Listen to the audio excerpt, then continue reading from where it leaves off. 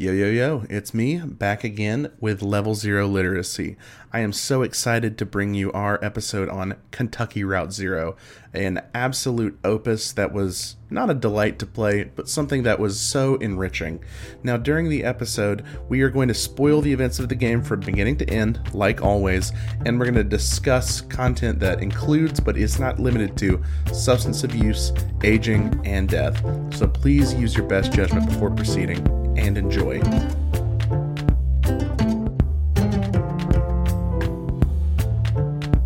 Hello folks, and welcome back to Level Zero Literacy, where today we are collectively upping our horse girl levels by 1. Yes. As always, I'm joined by my handsome co-hosts Buck. Form a union. And Mason. I thought of my mom yesterday. In the dark recesses and asymmetrical corners of the past, I still remember the look on her face, the somber times, the before times. We are buried with the past here. I have built a monument of what things we tried to remember, what things we tried to retain and keep.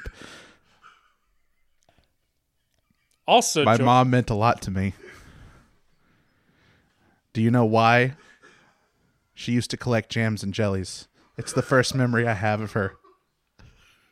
How much of this did you write down? I don't want to talk about it. Also joining us today, we have a special guest. It's John. Hey. Hi. Thank you so much for having me. We have a couple questions for you, John, that we ask customarily of any first-time guests on the show who plays a lot of video games. All right. First question, what was your first console and your first game? First console, NES. Got one for my birthday. I got one game. I got the Mario Brothers Duck Hunt combo cartridge, obviously. Classic. But I got a separate game. And for anyone that knows me, this is funny. It's pinball. It's the Nintendo pinball. I didn't even know there was a Nintendo pinball. There is. It was one of the release titles. That can't be good. That can't be very good. Better than you think. Like if you, Wow. It's a very rudimentary pinball game, but as someone who loves pinball, that was it. All right, what is your all-time favorite game? Kentucky Route Zero. Okay, good. Fantastic. You're on the right episode then. Yeah. What is your all-time favorite piece of fiction? Like period. Book, play, movie, TV show. Concept album. Character work by a comedian. Oh, you said concept album. My favorite piece of like just art as a medium. Okay, I think I have an answer.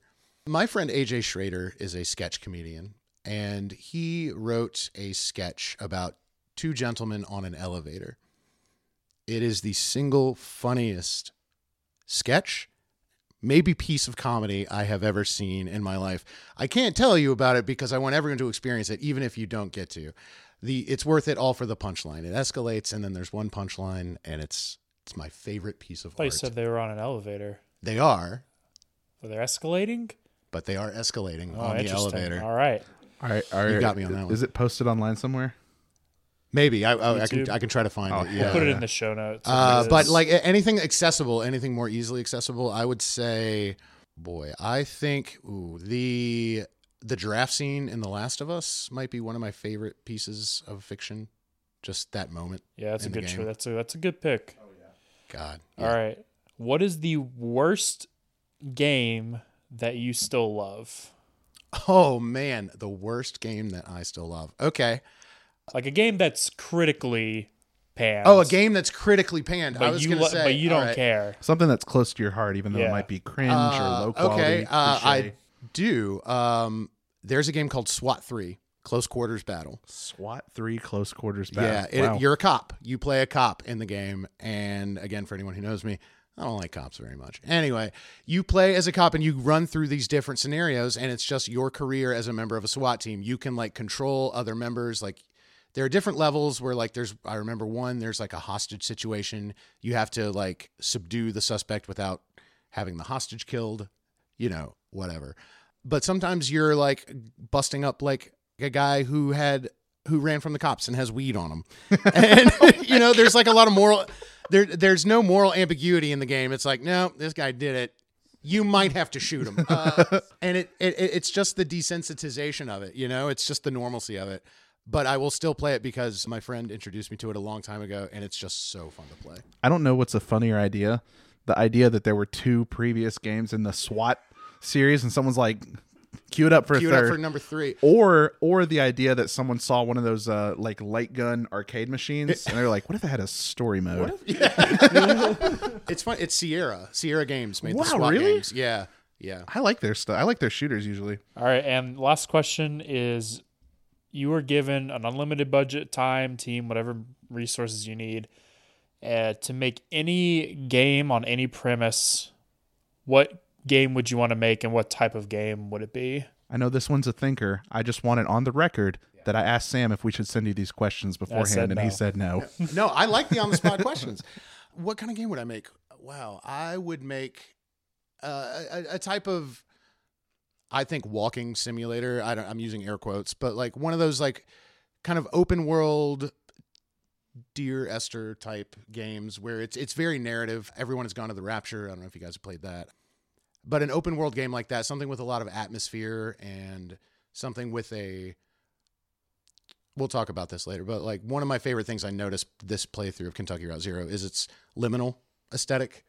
Just that very clean, simple, like what's going on beyond what I can see on the screen. Something with that kind of aesthetic. And it would be more narrative, I think, than just game or goal driven. You ever played Road 96? No.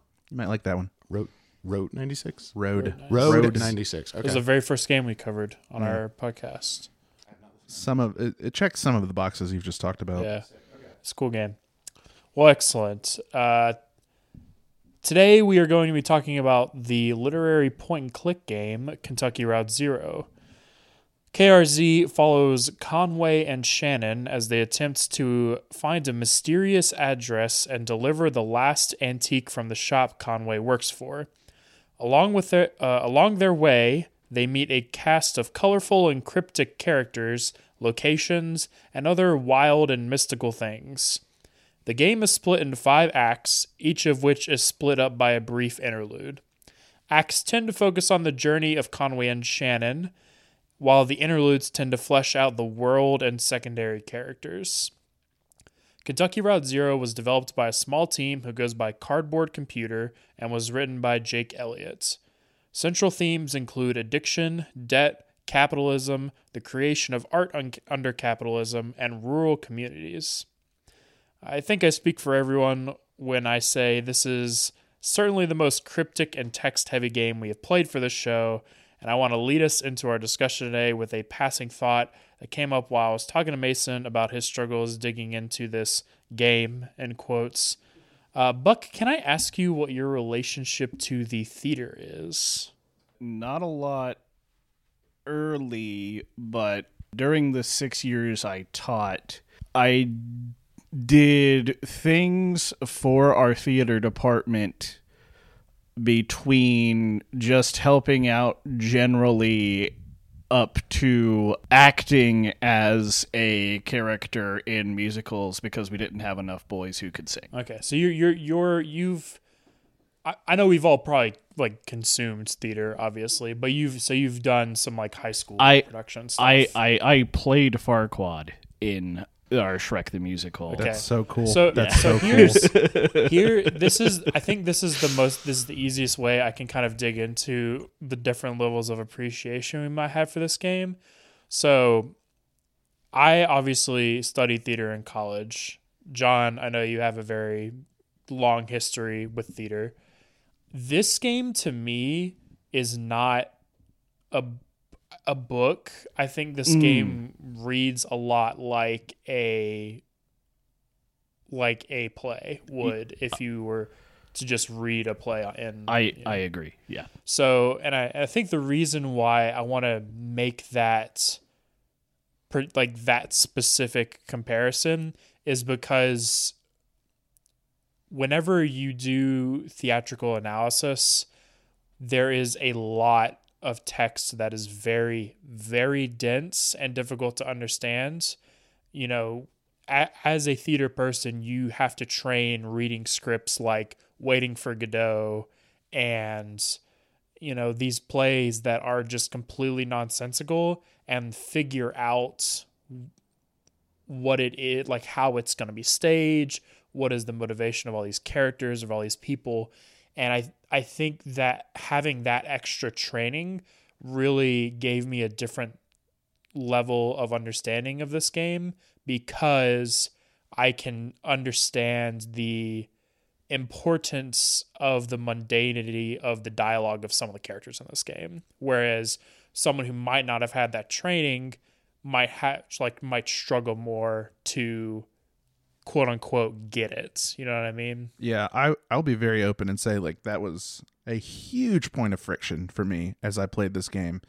Is, you know, I don't know how many of y'all grew up in the prime No Child Left Behind years, but I don't think my education really equipped me super well for decoding this kind of very heavily text-based and like very heavily abstract kind of stuff, and it was constantly a struggle with me. Thinking about it, like after I've played and reflecting, I've been able to kind of work my way through some things and formulate some very solid things that I think are like directly textual and directly like what the game was trying to communicate. But like it was a near constant headache for me. Well, and you know, the other thing is like, so like when you're talking about literary analysis in school specifically, I mean, most kids struggle to figure out what like the Scarlet Letter's about, right? Yeah. And like The Great Gatsby. To not even get onto it, like I hated The Great Gatsby as a kid because like everyone was terrible, and that was like me getting the point but missing the point of it, right? You understood it, but you did not. You're so close. You're so like, I hate these people. Yes. Yep. Sometimes stories are about bad people. Yeah.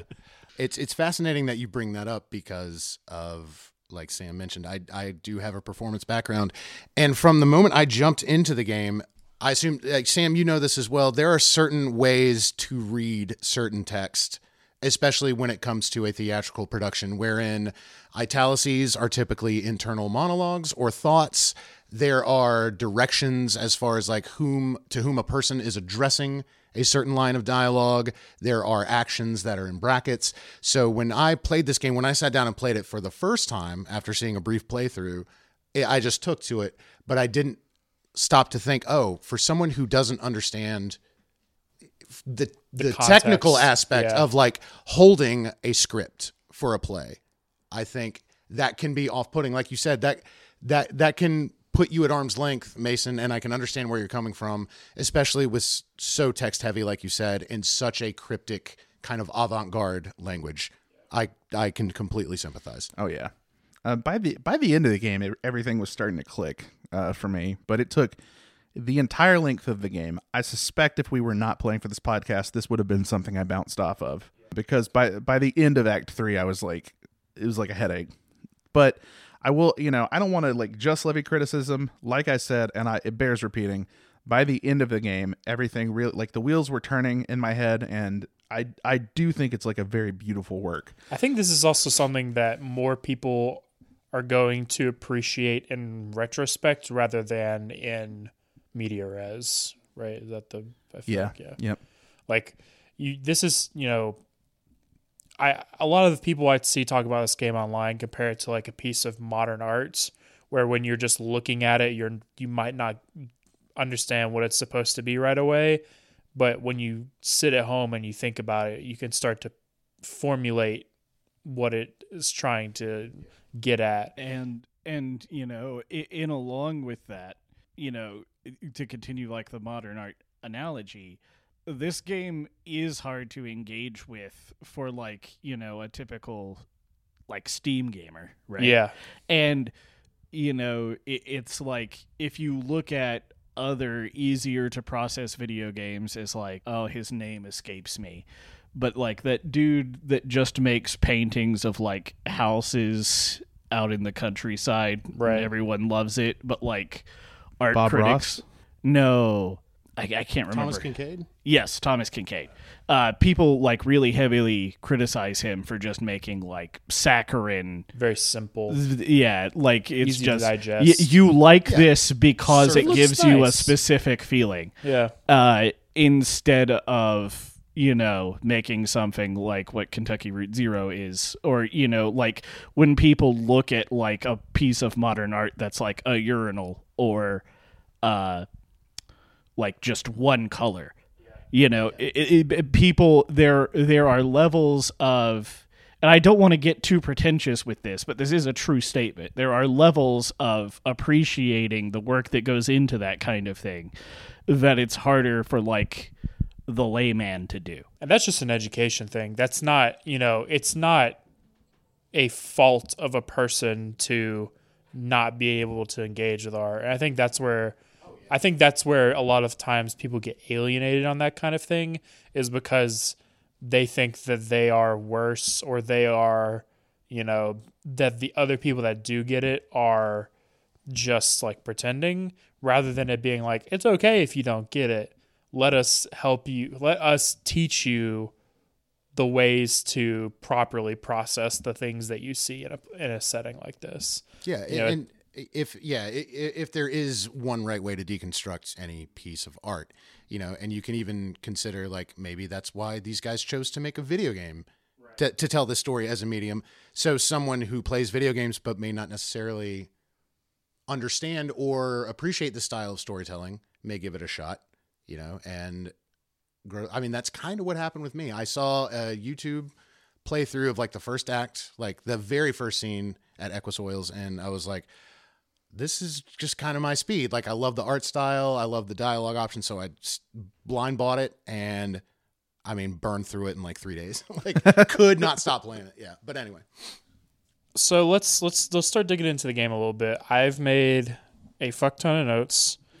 So I think we'll just kind of go through the acts one at a time, and we'll just kind of hit on the main bits and bobs what we want to talk about. So starting with Act 1, we open on Equus Oils. We open on Conway, just trying to find his way.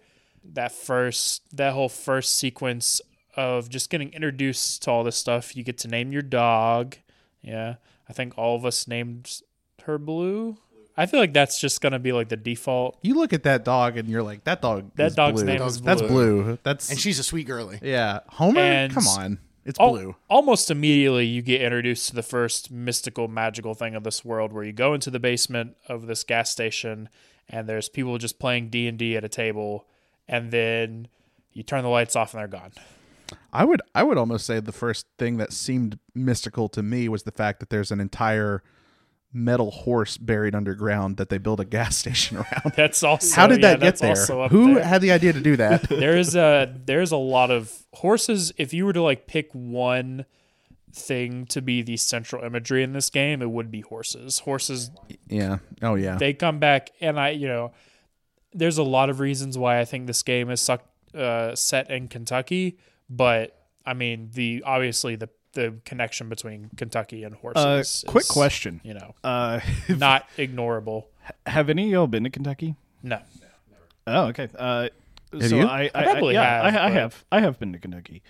The reason I ask is because of the part I saw of Kentucky was by a military base. And the things that I physically saw were directions for how to get to a horse racetrack. Went to a Nashville hot chicken place that was in Kentucky, and strip clubs. Fucking rules. Yeah. And the rest was just like flat and empty. Yeah. Flat and empty. Yeah. Do you want food, gambling, or strippers? Let's or go. Nothing. Or nothing. Or nothing. Or nothing. So the first time I really got confused by this game, I got confused by a lot in this game, but the further it went on, the more I put pieces together. The first thing I got confused about in this game, and the thing that I'm still not even really sure about, is as you're driving around the area of the map, there are stops that you can make that don't have like a scene attached to them. They're just like small little things you can explore. And most of them, I was able to kind of like piece together the intent to most of them. One of the first ones you can find is a museum, but it's not the museum from later in the game where all the houses are. Museum, it's a different museum. And you can go in and there's like some small exhibits and stuff. And I believe there's some books. Yeah, eventually you can just like sneak in deeper and like break a bunch of glass and just like kind of vandalize the place. Yeah. And one of the things that really stuck out to me about this scene is that there's a part where Conway, you can like lean up against it's so dark you have to like lean up either against the wall or the floor. And I remember it because it specifically calls out that it's warm to the touch, and that when Conway breathes on it, it causes he can feel the dampness of the condensation. And the first thing I thought is Conway cold? Because if he's breathing on a warm surface and it's causing condensation, then his breath is cold. So that was the first time I was like, oh, I really have to like get into the headspace of the game. I have to get to where the game is trying to take me, because there's going to be some weird shit I'm going to have to figure out over the course of this game. And some of it, I think the first thing I figured out is like that museum scene doesn't really mean anything, and that's okay.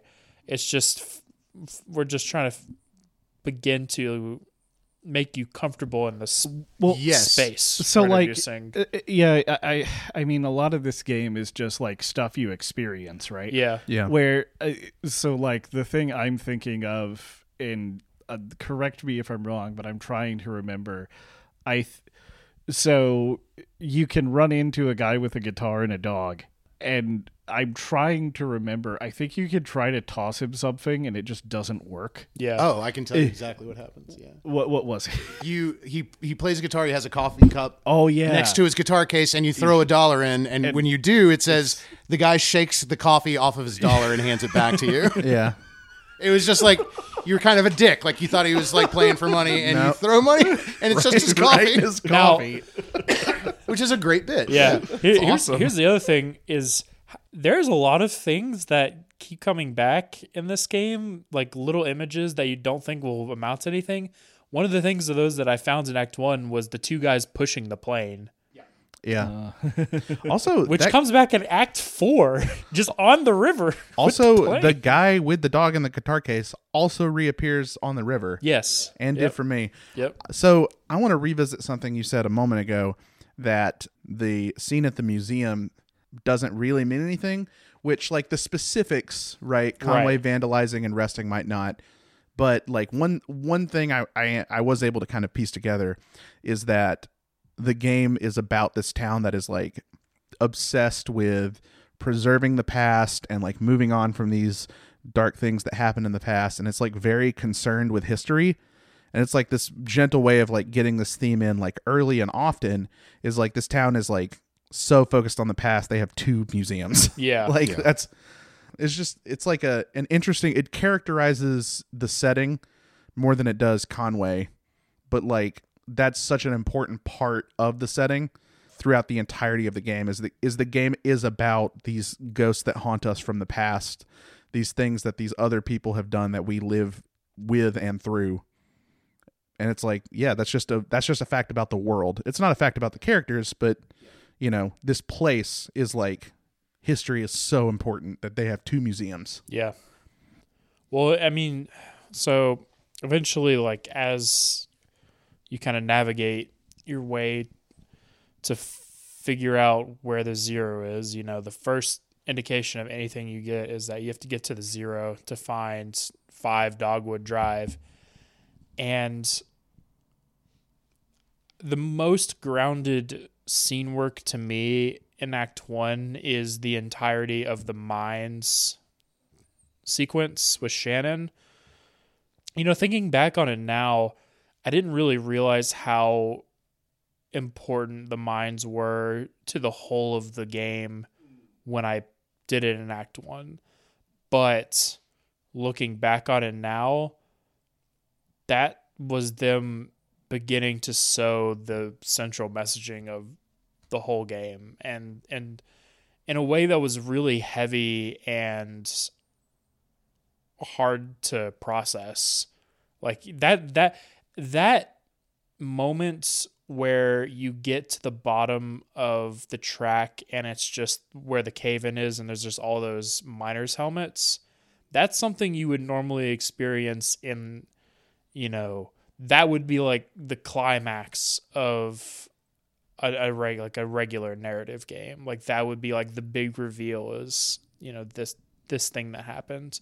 And that is one of the very first things that you experience in this game.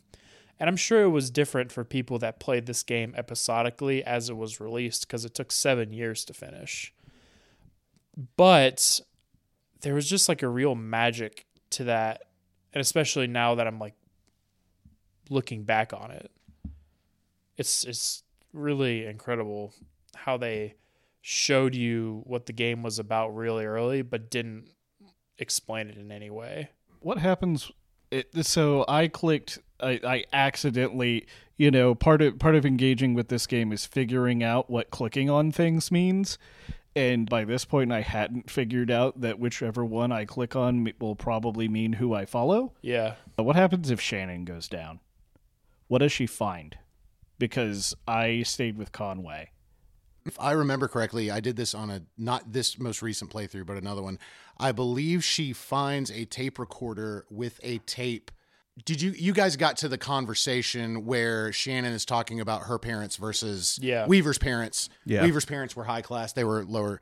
It's a tape where the subjects being studied are Shannon's parents or grandparents. I can't remember which one it is. It's her parents. Or her parents. Yeah. Yeah. So it's a scientist doing an audio recording talking about her parents. And you can listen to it too, which is really... Yeah, which is fascinating. And I was going to ask, like, the mines do have a lot of, like, little neat stuff kind of tucked away. I know on this most recent playthrough, I did not explore everything because this was like my 4th time, I think, playing through it. But I made sure to hit up, like, the highlights. Like, you get the song in the mine with the ghosts of the miners, which just... It's get very, goosebumps just talking about very it. Yeah. good. The cave-in with all the mine helmets, and then the tape you find at the end of the track with the, like, very garbled recording. Those are the most, like, yeah. I loved all the little knickknacks that the miners left behind. God, the fact that it's like, the company sold them just pieces of garbage so that they could feel more like people when they were down in the mines. Just, oof. So, one thing I wanted to mention here is the way you navigate through the mine is very similar to the way you navigate the Zero. Yes. Yeah. Oh, very good point. And you would never... Do you want to go into the mechanics of, like, navigating the maps and that? We can. It's important in a way because, the first map you experience is just a highway, and it's like, not topographical, but like if you were looking on Google Maps, like top down, and you're just tracing around that, and that's all like very logical sense. And then the Zero is like very abstract. All the directions you get are like, okay, go to the gun and then wait and then turn around and then go half a circle counterclockwise, and you'll find the spire, and then stop at the spire, and then go forward another half a circle, and then you'll find your destination. The rules. That's really funny. Yeah. It's like I can't work out in my head if it's a spiral, and then but you just like can't perceive the upward and downward motion, or if it's just like this like weird ephemeral space. Well, that's the thing I think they captured so well with the Zero is that there really is no left, right, up or down. It's that it's liminal space. It's that space between spaces. And sound in the static, like the first song. Here was the other thing I loved about it is that, this game's a lot about rural communities and navigation, obviously. And in rural communities, no one's going to tell you about what road you're on or whatever. They're going to tell you the landmarks to look for. Yes. So, when you're out in boonies or whatever, you're not looking for, X road. You're looking for, oh yeah, you're going to take a left at the general store, and then you're going to go for a while, a little further than that, and then you're going to take a right at the big tree that's always on fire. That's always on fire. I think that's one of the first directions you get on the map. It's Yeah. like take a left at the tree that's always on fire, and then sure enough, you click on it. It's like this tree has been burning for a long time. You're Yeah. like, all right, I'm in for the ride. You think like he tells you that, and you're like, oh, the tree just gets like hit by lightning a lot. He means it's always on fire in the sense that it's on fire very often. No, it's perpetual. Okay, I remembered my thing. So the first thing was just a general observation about media that's starting to frustrate me is we have played less than 30 games for this podcast, and a large majority of them put workers' rights front and center. Yeah. When Based. like the vast majority of all media does not do that. Yeah. And fascinating. It is so weird to me. Like, why do games specifically get like the ability to tell these kinds of stories and do these kinds of things? It's because I mean, I'm sure it's money is the primary reason. It's that. But, well, you get obviously indie games are going to be allowed to take more risks like that. They're allowed to tell more of those stories. But also, I think video games as a medium are one of the best ways to explore workers' rights because it more directly puts you in the line of stakes as to why you need to care about this, right? When you're watching a movie about workers' rights, it's easy to just like get caught up in the characters or whatever. But when you're playing a game, it's directly impacting your ability to play the game, right? You know, if you're playing a game and the whole point is like, you know, to make money or whatever, right? And you're starting off as a poor person, then you have to get some amount of rights to make progress to proceed. You know, there's different ways to do it, but like it's something that when it's used as a game mechanic, it can actually elicit an emotion or a response that you might not get from another form of media.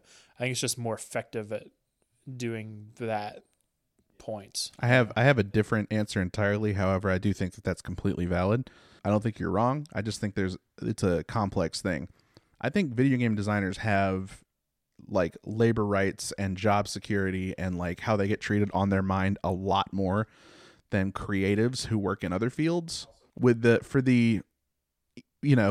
Notwithstanding the last year and a half or so when we've had this big AI scare, if you get hired on as a writer at like Paramount or NBC or even like Sci-Fi, that like you understand that there's like a very good level of job security that comes along with that. You might be acquired by a larger production studio or TV station or something like that, but the worst that could happen is like some amount of people in your department get like laid off and restructuring. you also have a union. Yeah, you have a union. If you get hired as a creative for like Ubisoft or Activision, you know, like in 6 years, the company could be gone because the industry is just still new. Even like giants from 15 years ago they just don't exist anymore.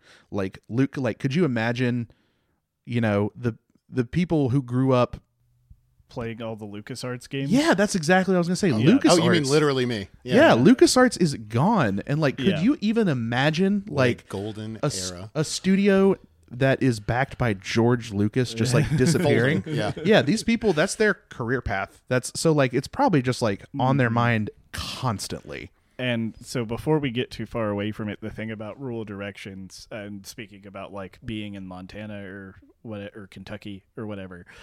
And I mean, so like we live in a not very rural city, and I'm pretty sure we all grew up in a kind of rural place, but the rural where we grew up and the rural out in the Midwest Way different. are very different things. Not comparable. Way different. Yeah, not at all. And like, you know, I've lived here my whole life, and, you know, I am from a town with 3 stoplights.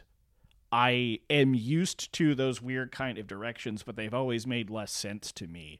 But I've recently spent a lot more time like out in the Midwest, And those directions with landmarks matter a lot more simply because the road names don't matter and like there's too many roads. And sometimes the roads aren't names really. Yeah. It'll just be like State Road 4,655. Yeah, exactly. So it's like, the landmarks matter because like there's nothing else to look at. There's no other landmark to tell you where to go. Yeah. Yeah. Yeah, you're going to take a left at the tree. Huh? Well, it's the only tree. Yeah. There's It's one the only tree. You'll know. If I could speak for a moment, one thing I jotted down, the two things that jumped out at me this time, you were talking about the structure of like a theatrical play. When you start the game and it just comes up Act 1, Scene 1, and you're like, all right, this isn't a level, this isn't a stage. It's a scene. And then just, I think it goes black, and then the words Equus Oils just comes up. So, and that's all the game gives you. Throughout the game, that's how it goes with each act as you finish each beat of the story. Like, it's letting you know, it's like, this is a story. This is not your typical game. Trying to let you know that early on. The other thing is I cannot say enough about the sound and music design for this game. Not only is it a narrative device with a lot of the songs we'll talk about, but also just the ambient sound, like the lack of music in certain scenes that hit you so hard. And just like, I want to shout out specifically Ben Babbitt, who was the composer, sound designer, sound engineer for this game. Unreal. Just absolutely unreal work. Maybe my favorite thing about the game, honestly. It's really good. You want to know one really that like incredible. Specifically I thought he captured perfectly was during the Xanadu scene, the sound of just like an old computer game. Oh, I was like, oh my God, this dude has a deep understanding of Zork. And every time it got me again, like there's that scene where you're playing in Xanadu and at first like the message is all garbled. You can tell it's trying to say something, but you don't know what. The first time you unlock it by doing that remedy, whichever remedy you pick, and like the screen comes in clear, I did a fist pump. I was like, yeah, like I was like Matthew Broderick in War Games, like, yeah, I hacked it. I got the computer game working. Yeah. So the only other thing on Act 1, if anyone wants to touch on it, is your first encounter with Weaver, probably the most cryptic character in a cast of very weird. cryptic characters. Yeah. Weaver Marquez. When I was thinking about it, when I was like thinking about that scene again after finishing the game, the scene where you first meet Weaver Marquez after you drop off the at the house, going to the house, TV at her house. Mm-hmm. I was like, I wonder if she was just hacking into the TV's airways like she does at the TV station. And that was just her. She wasn't there physically ever at any point. And that was just Conway's. Obviously, we're just like at this point in the game, we're just seeing everything through Conway's POV. So that would him like seeing her on the TV. He just like shortcutted to like her actually being there. I think the most interesting counterpoint to that is when you walk in and her house is dark and you turn the light on and she's just standing there. Yeah, her car is there. It's true. And when you go to leave, the car is gone. It's true. It's really. I mean, and I like that there's like no real explanation of what's going on, but like once I learned later in the game that she had like hacked the airwaves as a way of communication, I was like, is that what was going on in Act 1? I don't know. It was really cool. That's yeah. That's, and I think that's why Shannon worked on TVs. Like she was mechanically inclined, she was always working on stuff. I think she had some idea or something, but Weaver was onto it because of her parents. Yeah. This is a game about death and tragedy and the space between spaces. Yeah. Isn't it wild to think about that the first image you zoom in on as you're going to drive on the Zero for the first time is the neighbors. It's the horses. Now like looking back on it, you're zooming in on the barn because the barn I think is where like either that portal is, like where that channel goes. Yeah. Because you remember in Act 5 when you go in the barn, that same barn, if you walk into it as the cat, like you get that like swarm of like almost like black locusts or something. I think there's a connection there with that barn. It's weird. Yeah. And before we leave Act 1, I don't have anything to say about it, but shout out to sticking your hand in the tanks in the gas station. That's really funny. That's a very fun. It almost turns into like this text-based horror game. It's like the employee picks you up off the ground, is like, don't touch the eel. Yeah. Why did you do that? Why did you do that? You can do it again. Yeah, and then you do it again. I like when you just you like stick your hand in. It's like it's like a bowl of flesh. What do you mean by that? You're touching a fish. What did you expect? So it's really good. It's awesome. So the first intermission that we see is an exhibition of the work of a sculptor named Lula Chamberlain, who we don't have any real clue who that is, and the people who are in the museum are also characters we don't physically meet until much later in the game. Yeah. Correct me if I'm wrong. It's the folks you saw playing D&D, right? Yes. Yes. Same trio. You see them playing in D&D. You see them in this museum. Or in the museum. They're the musicians. Anytime there's They're the bluegrass Greek chorus, people yeah. playing, they're the people who write stuff about this game have dubbed them the quote unquote Greek chorus of this game because they take that role. And they're omnipresent. They are observant to everything that happens. So they're kind of your connection to that world. Yeah. In a way. They're like one step departed from the game and one step departed from the game. They're also the people who like run the TV station, right? Yes. Yes. Well, okay. yes. Amy. Yeah. It's Amy, Bob. It's on the name Emily, list. right? Emily sounds right. Emily, Bob, and Emily's the producer. it's another 3-letter guy name. And then Bob and other 3-letter Emily, guy. Ben, and Bob. Ben and Bob. Ben That's and right. Bob. Old Ben Bob. Well, I think they're from the other place. Yeah. Like where 5 Dogwood Drive is. I Yeah, think Yes. that's they're from, where they're from The town with no roads. the town with no roads. the town with no roads, yeah. Yeah, wherever. A there's- town. There's It no. is to which it is referred. So, I think the nice thing about the interludes to me is most of them just kind of set up something about whatever is happening in the next act. Yes. Well, if I can provide some context on those interludes, they would release those a few months before they would release the next act of the game. Oh. So, as a little teaser, you got like depending on your play style, like it would take 30 minutes to maybe hour and a half, 2 hours to finish one of these interludes. And it was just a little taste of like Lula Chamberlain, because she's very prominent in Act 2. You find out most of her story. Those interludes, as they came out, were little teasers for the next acts of the game. They also, like, a lot of the interludes I found, like, kind of teach you how to engage with the next act.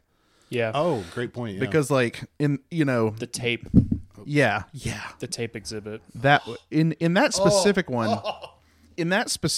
it was like you're kind of walking through a modern art installation, and there's a lot of cultural ideas that we kind of associate with modern art, that it's very abstract, that it's hard to know, that It's interactive. that it's interactive, that postmodern. I would call it postmodern. Oh, sure.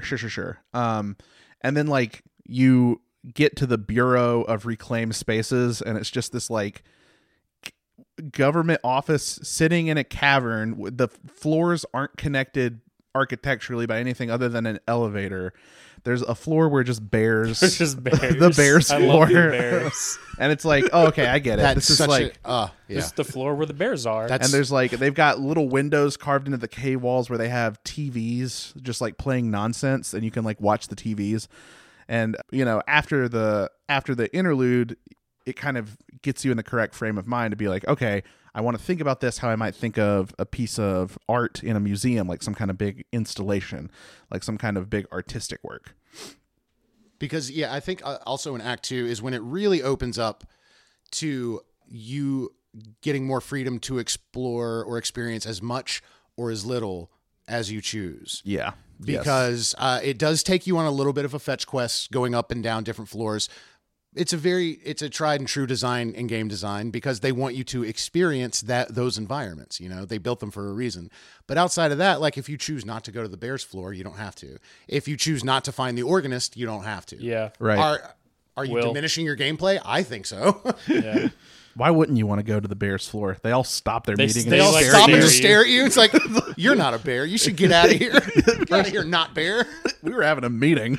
Also, this is the Bears floor. You're Conway. I just love the concept that it's like floor 3 bears. What is that? Oh, they're bears. It's They're That's bears. where the bears are. Like, where the bears what are. else would you call it? I think the thing, so the opening in Act 2 is, you go to the Bureau of Reclaimed Spaces for the first time and you meet Lula, and this was the first time in this game that I got the impression that this game, one of the core themes of this game is being an artist is not forever. Being an artist is not a sustainable way to live in a capitalist society. It did make me wish that Lula would have gotten the opportunity to interact with people like Junebug and Johnny, like people who were like living this just like not sustainable, terrible lifestyle, only in service of like making pursuing their art. Yeah. That would have been I mean, you get to see, she acts as kind of not a foil, what do you call it? Just a complete juxtaposition of those characters. And it's like really fascinating to consider them together, but they barely, I don't think they even at all interact in the story. Maybe Junebug's around when you are with Lula once, but I don't think Junebug they do. doesn't show up until Act 3. Yeah. And Lula is then, almost entirely contained in Act 2. Yeah, like you run into her again in Act 4 or 5. It's interesting to see that preceding Act 2, you have that exhibit of, and like even before you begin, like you read the little paragraph about her on the wall, and it just gushes over like how her work was denied for so many years because a lot of people found it to be impossible in practical implementation. These were all just high fantasy, and she made them come to life, and she was now renowned for this style of like installation artwork, where my favorite one is the, I guess like the old, like not mimeograph, but like typograph machines. Like she got it to spit paper in a certain direction that swirled and made this like piece of abstract. Lady. Yeah. It's so cool. I was really reminded of, I'd seen a video of a museum where they just installed a roller coaster in the museum, and only one person can ride it every hour. Just pure fancy. Yeah, just pure like... Yeah, that's exactly It's all whimsy. Yeah. It's all just like... And that reminded not me a practicality. It reminded me a lot of Lula's concepts of what a sculpture looks like, what a sculpture is. Yeah, and it is a kind of a love letter and also a cautionary tale to postmodern art of any medium, especially when you're getting into something as kind of surreal and avant-garde as a game like Kentucky Route Zero, like the kind of art styles you can tell that these people enjoy and appreciate. I was just glad that, I don't know, there was something a little cathartic about seeing someone who was an artist, and maybe cathartic's not the right word, but like was an artist and like made it as an artist, but now is, relegated to this life of corporate mediocrity just to fill in the gaps to retirement or whatever. I guess like the realism of it, the groundedness of it against the backdrop of all of this very fantastic world that they built, that was what I appreciated about it. Yeah. One thing I also want to point out is that I believe it's at the end of Act 1, there is a small cave-in in the mine, and Conway gets his leg crushed. Yeah. So until you can see a doctor, Conway walks with a limp. And when I say walks, I mean he walks. He limps. And it struck me just this time of like, what a brilliant game mechanic to force you to slow down and take in the art or the environment, the choices you're making, things like that, to like really like, oh, well, I can't just zip through this. I really need to like put some weight behind your decisions, not just arbitrarily like click through, because it takes you forever to get there. So like you want to make sure that you're sure this is the thing you want to be doing. Mm-hmm. I'm sure I want to keep running around in this stupid bureaucratic circle they have me going in because it's a little funny. I also do love that in Act 2, Conway gets to breathe as a character a little more. You kind of see shades of who he is as a person at the end of Act 1 or in like a little bit in the middle of Act 1 during the exploration of the mines.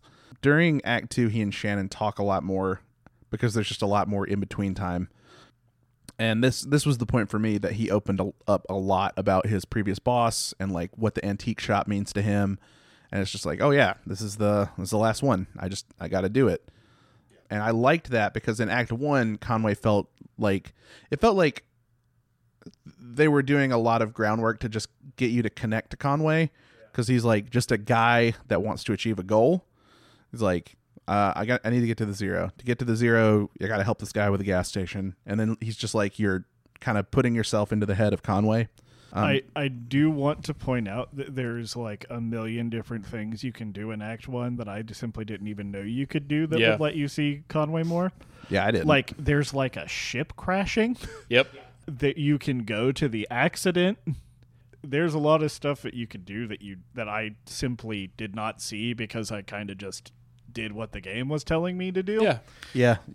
And that's okay. It's a valid way to experience it. I was the exact same way. That's what I mean. I'm sure that like if I replayed Act 1 and did all the little clickable guys on the map, surely there's more space for Conway. But for me, I really got to feel him as a character that is not just a vessel for my choices in Act 2. Yes. And it was against a really cool backdrop. Thankfully, it was with the more kind of mystical, fanciful kind of part of the game.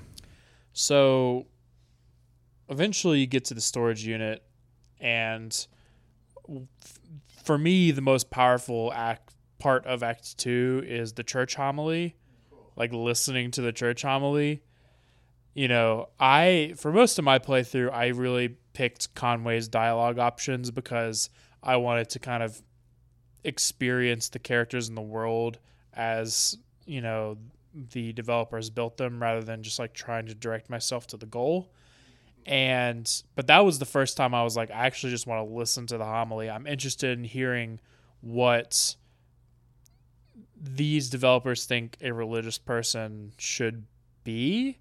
And I was, holy shit, I was not let down. That homily is one of the most, like, I wish I could hear a preacher talk like that in real life. Yeah, right. Because that, to me, that's the kind of things I think that religious leaders should be imparting upon their flocks, is that, hey, you're powerful people. You have a right to work in a way that empowers you as a worker and not the people above you, you know?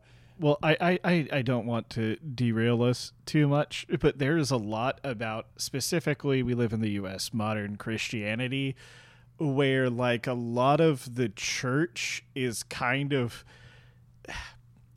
I don't want to make too many broad whatever statements, but after spending a lot of time in large churches and spending a lot of time in a very small church now, a lot of big churches' only goal is to make money through brainwashing people into getting people to come in and give them money.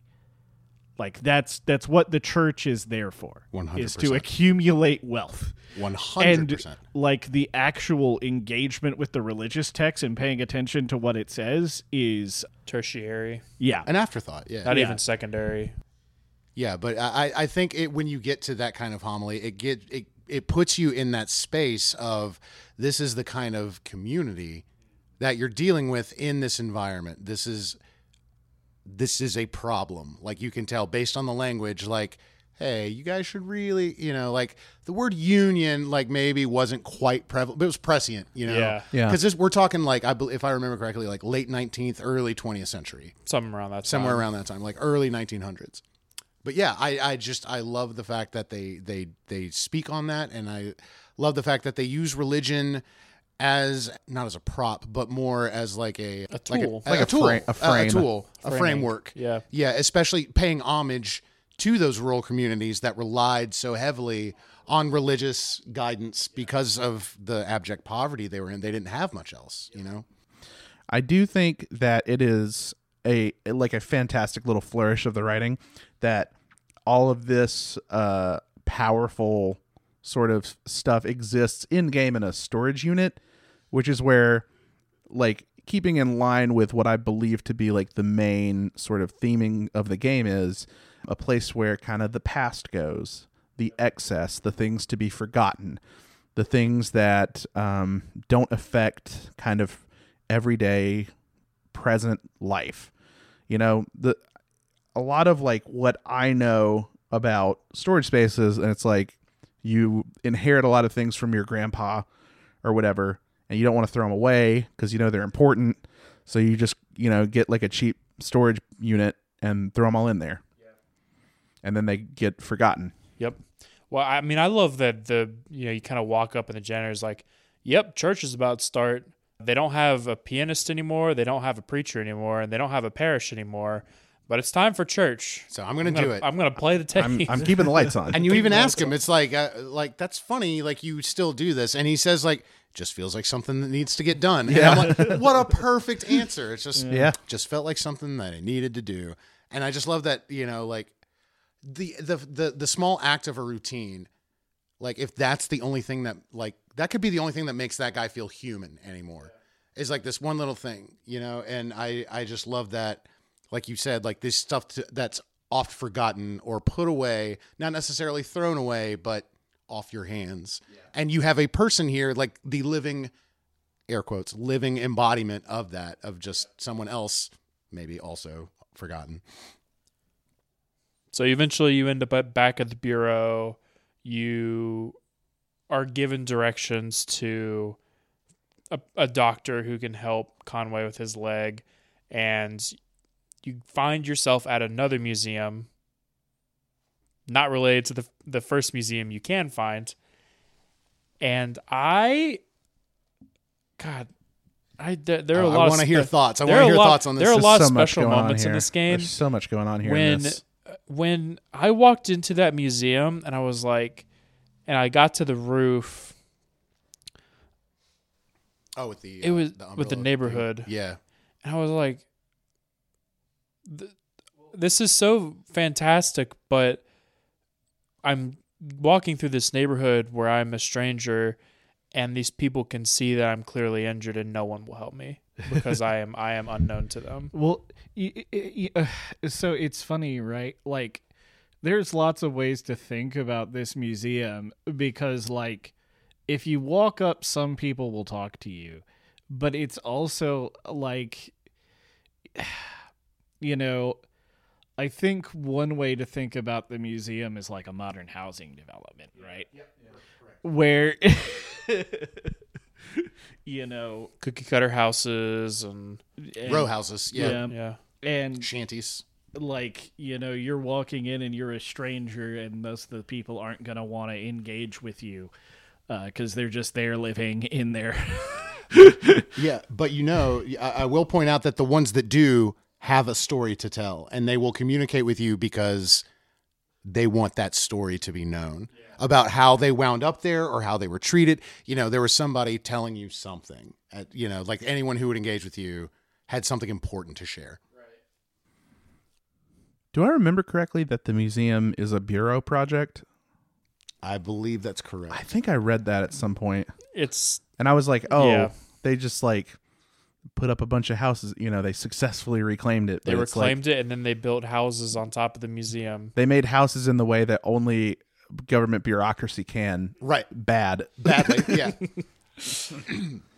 Or at least like the way that we know it to be. And then you go to the woods. And then you go to the woods. And you have this really awesome little scene where you're walking through the trees and everything kind of blurs in and out. You meet Julian? Yeah. Julian. The giant eagle. The Julian flight. That's Ezra's friend. I didn't write it down. I usually write down the song. But yeah, there's a great song that plays again. It fucking rules. That one is, I think that one is Long Journey Home. Yeah, because that one's right after Julian. Yeah, Long Journey Home. Yeah, you will. This is also where you get Ezra attached to you. Yep. Yeah, Ezra joins the party. I love that this whole game is just you acquire people. Yeah, your party just grows, but you really only play as like 2 or 3. You only play, yeah, mostly Conway and Shannon, but you get Conway, Shannon, Ezra. Sometimes Ezra, sometimes Junebug, sometimes Johnny. I love, like, even in mid conversation sometimes with the dialogue choices, like, You're just like, love that. I want Shannon to say this now. Yeah. Which is cool. So you finally get to the 0. And you get stabbed with some drugs, and that's the end of Act 2. That's the end of Act 2. Yeah. That was some of the coolest. When you get your leg repaired, it's the power company, right? So the power company owns the drug that is administered to you. Well, they own everything, right? Well, they own everything. They own everything. But they do own the doctor is practicing for the power company, and the drug that he administers to you is also owned by the power company. And he even points out that it's trademarked. Oh, in the conversation, like in the dialogue, it says TM next to it. He says Norhypnol TM. Yeah. I won't. Fuck it, let's get into it. All right, so we got to hold on. We got to talk about the previous interlude, the play. We're gonna talk about. Oh, the entertainment. Yeah, because then it ties into what happens once you receive medicine. Okay. Yeah. All right. Sure. So the interlude that happens between Act 2 and Act 3 is called the entertainment, and is basically just you sitting and watching a mid-tier college production of a play that they're doing immersively, like as if it were actually at a bar, but all these characters are actually real characters that exist in the realm of Kentucky Route Zero. You just don't know that until much later. And at some point. And the person who wrote the play is Carrington, right? Yes. The person who wrote the play is Carrington, and then the three, like the art lady and the other college dudes had something to do with the play, right? Yes. The bartender's just the bartender. Yeah, but I'm pretty sure Lula did the stage design, is what I mean. That is correct. Yeah. I wanted to. That is correct. And also, the way you experience this play you're one of the actors. You are one of the actors, but your acting is literally just sitting there. Like, the whole point of your play is that you are sitting there doing nothing but eating a brick sandwich. I love the brick sandwich, by the way. The brick sandwich, because they cared so little, or she was trying to say something with the brick. One of those two. The entertainment felt a lot to me like the author kind of bearing their soul and like trying to show you their fears, because there's a lot of commentary you can find if you like turn away from where the stage is and look into like the audience or like other performer section. You get this scrolling text of a review of it, and it's like, well, it was very high concept and I can see what they were going for, but it fell flat and I didn't get it, and they didn't really execute it very well. And they mashed together two plays that they said like worked well together, but it didn't. And it's like, oh, I'm turning around to behind the camera and there's the director, and like all of his fears are spilling out. And I was like, that's like a really, like a very intimate way that I've never experienced to like understand like very directly something that seemed to me like a message from the writer, like very personal. And then at the end, a giant glowing skeleton comes. You get jump scared. You get jump scared. Yeah. It's like, the skeleton has arrived. He's arrived to collect your debt. And you're like, oh, this is really funny. Ha ha ha. Silly skeleton debt guy. No. All right, on to Act 3, I guess. And then in Act 3, Conway gets his leg repaired, and the doctor's like, yeah, you're in debt now. And his leg turns into glowing skeleton leg. Skeleton leg. Like, oh no, Conway, don't. So let's talk about the concept of the skeletons a little bit here, just because this is the first time we experience it. So Mason, you talked to me, and obviously I think you are correct in that you're of the opinion that the skeletons are meant to represent, like, people that are skeletons represent debt. Yeah, debt. People who are like indebted for like an amount that's just the rest of their life. You're gonna clock out for lunch on the day you die. I also think it's important to recognize that there is a second thing that it is representing, which is addiction. Okay. So because all of the debt is directly tied to addictive tendencies like alcohol, gambling, and I think to me the drug that is administered gave me very, very strong feelings that it was meant to be a replacement for Oxy. Like Yeah. an opioid. Yeah. Like An opioid. Which, again, is a prevalent issue in the Midwest in small communities. Rural and communities, is something that is generally controlled by big corporate companies. entities that have unilateral control over it. And that, I think it's important to recognize that it's supposed to be both of those things together, because these people would not be in this debt were it not for these addictive vices that are afforded to them, you know. I didn't even think about that reading of it, and I like it a lot. I like that idea of it a lot. And I do want to bring up the point that the climax of the entertainment is a young woman who became successful confronting her parents over their debt. Yeah. Right? Yeah. Because they drink so much. It's like, when we're thinking about like the skeletons in the debt and addiction and all of that in this game, I think one of the points is, I think this is something that everyone who's like a normal person is going to experience at some point, right? And like lots of people deal with those things very differently. Yeah. And some people can't properly deal with it, not to get too far ahead of us here. But, you have lots of, there's debt and also processing relationships and grief. And I think that becomes a lot more prevalent in Act 3, that's what this is about.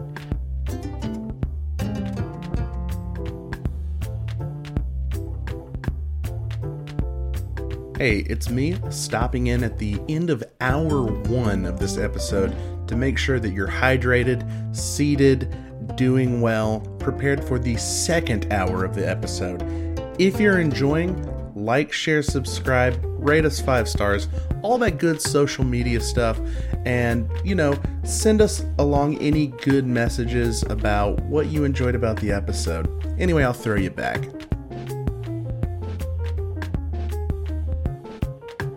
At this point, you're kind of hitting a trope of everyone you're running into is just kind of stuck working forever in some way or another, right? Except for like literally Ezra, who is going through a much worse thing. Yeah. Right?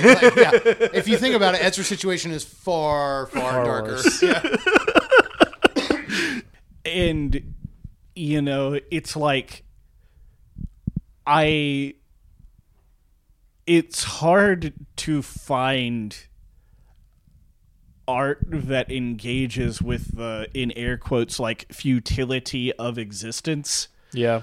In the way that this game does, especially like in this act where, everyone is just kind of screwed at some level. The bar owner, Johnny Junebug, like maybe the person who's in the best situation is like Shannon, who is like, she just fixes TVs and is relatively stable. So like, even and is happy doing that too. Yeah. But even with Shannon, like the technology that she is the best with is slowly disappearing.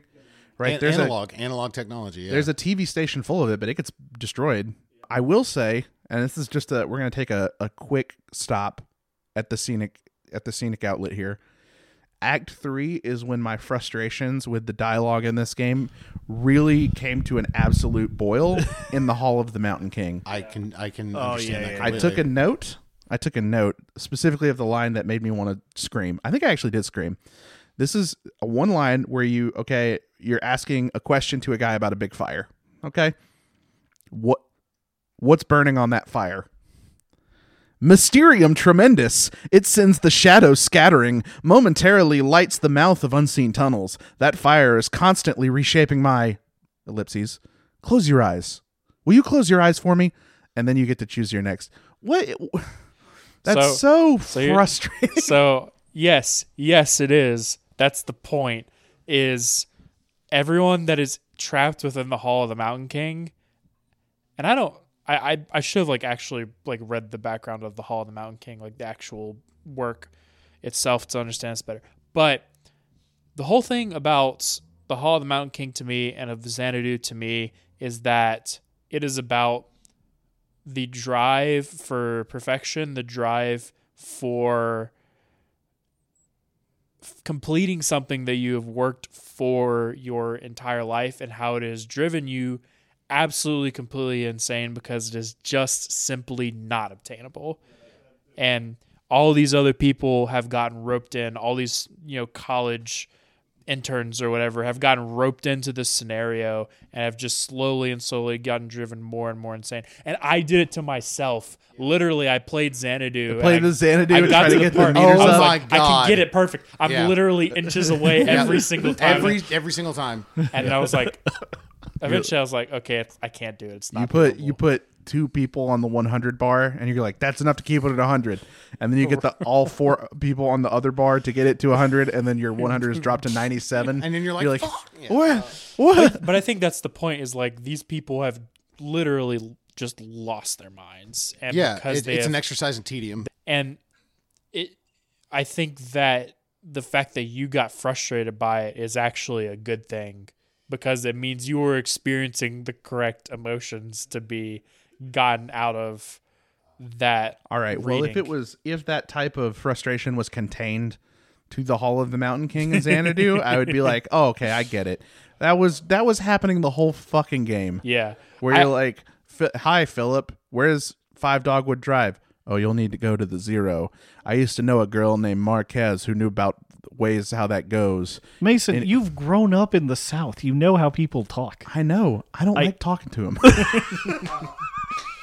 That's true. I will point this out. Act 3 also contains one of the moments that I have never sobbed harder over a piece of media. Oh, in the song in the bar. The Lower Depths. Yeah. Too Late to Love You.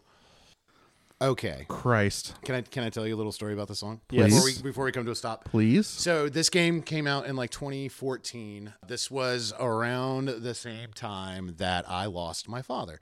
He died of complications from cancer and kidney failure. Anyway, I'm playing through this game, and as I'm playing through this game, I'm also getting information from my father's best friend about a bunch of stuff his past life I didn't know about. One of the things he tells me is, your dad, my mom and dad split when I was 2. That's important. He was like, your dad, always carried a torch for your mom. I don't think he ever really got over her. And I was like, really? He was like, yeah, even at the end, he and I had a couple conversations, and yeah, he always loved her. And then I played this scene where there's an entire song about that, basically entire concept, and I lose it. I absolutely lose it. It's one of the most cathartic moments I've ever had, but this video game just brought that out in me, and I was like, that's when I was like, this is the best game I've ever played. Yeah. And I hadn't even finished it at that point. And I can't believe they recorded all those versions of the song so that the player could actually just choose how the song goes. Yeah. That's crazy. That's again, shout out to Ben Babbitt, because that is Ben Babbitt doing the lyric as Junebug. He just does he does voice pitch and distortion. Yeah, so good. It's so good. That was that scene with Junebug performing is magical. I'm so glad it captured something very real for you. I know it helps me know that the author was onto something that was very real, very human, very that could make a real connection to people. Is so good. So since we've been introduced to Junebug and Johnny, I just want to read off the 3 bullet points on my discovery of to what those characters are meant to, a portion of those characters, what they're meant to represent.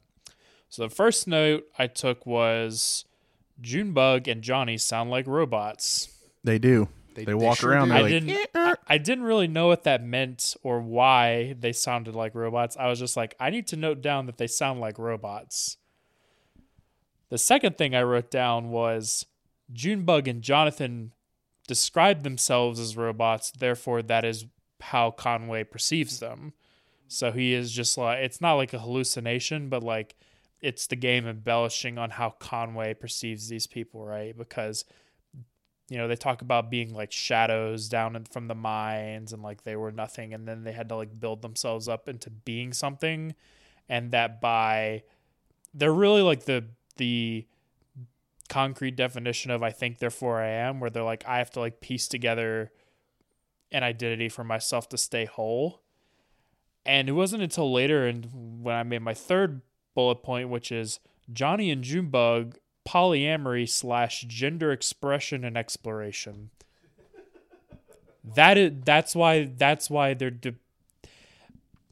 now obviously I don't want to make this sound like I'm saying people that are gender exploratory are like robots, but to an old man who doesn't understand these concepts, the idea of being something where you can kind of like switch out the pieces might be like a visual representation of, you know, teenagers or young adults that are experimenting with their gender identity.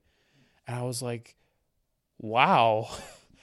I don't know if that's what the intent of the developers of this game was, but, you know, whereas I think Johnny's a little more grounded in his identities, Junebug is a lot more ethereal, you know, with the person that they are. And I think it's really, if that was even if it's not the intent, I think it's a really interesting way to explore that space in a way that doesn't come off as, you know, punching down or even pretentious. It's just a really interesting, unique take on gender exploration. I will point out that I did notice that Johnny always refers to Junebug as ma'am.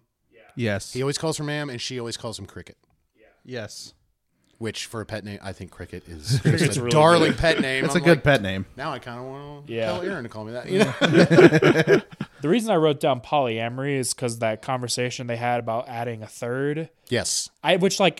Obviously they're not really talking about A person. as a relationship. Yeah, they're talking type about thing, a dog, but they use some like very Ezra language. You can also do Yeah, Ezra. that's an option. They could also be talking about a kid, Mason. Yeah. Oh, they could. Yeah. I remembered that. I thought they were specifically talking about an animal. I thought it was when There they're is a talking moment- Johnny wants a kid. Okay. Johnny wants a kid. I might have misread a scene maybe a little bit. Well, no, you're that's right. the thing, right? Is there's a lot of interpretations. Yeah.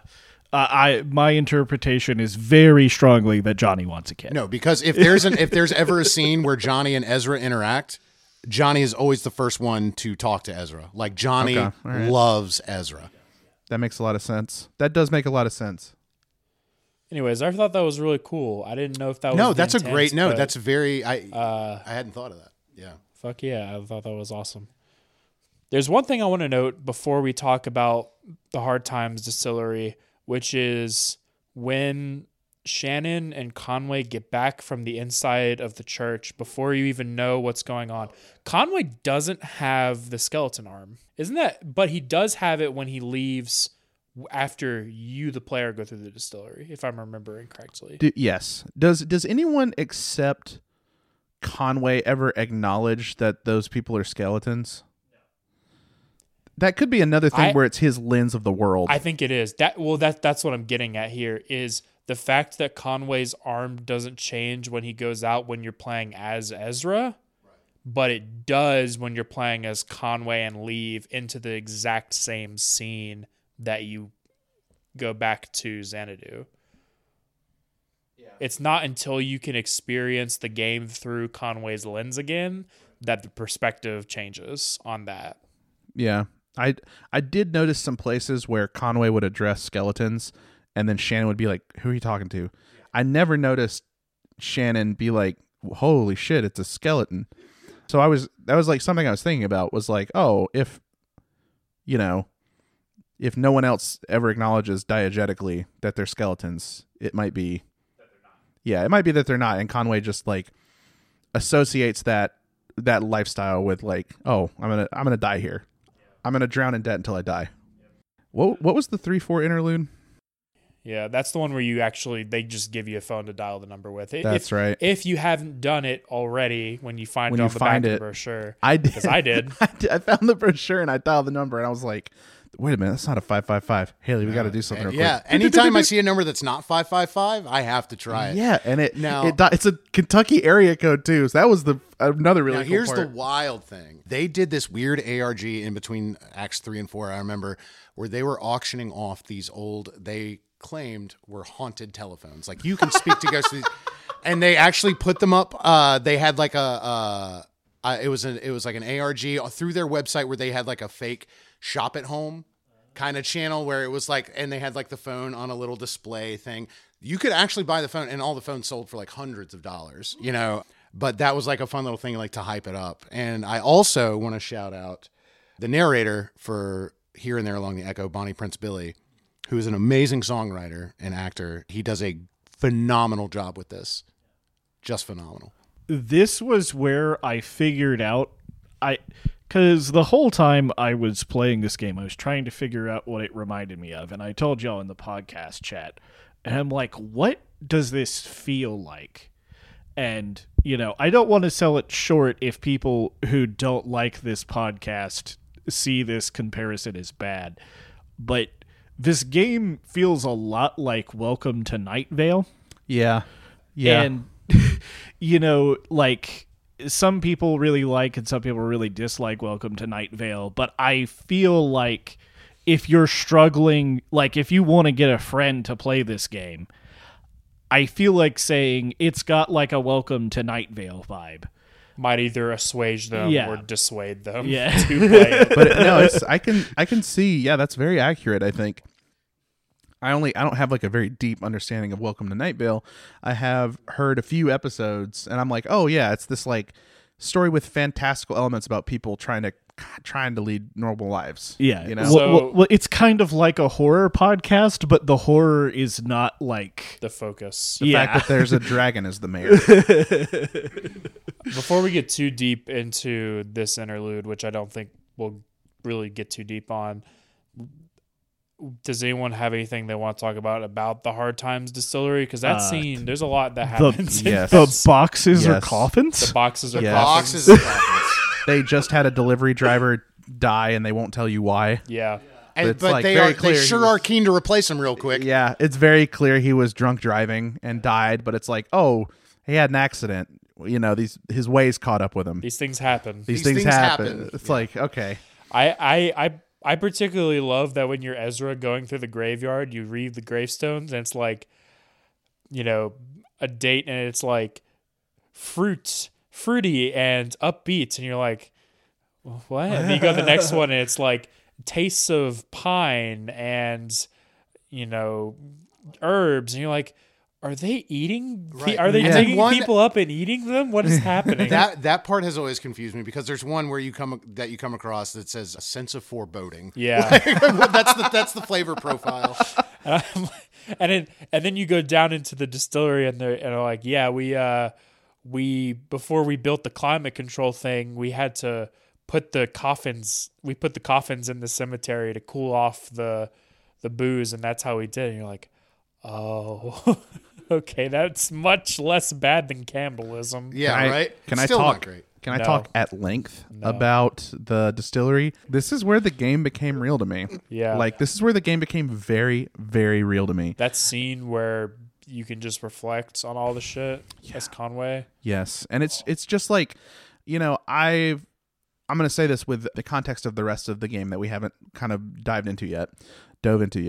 But like, I am someone who alcoholism has touched my life.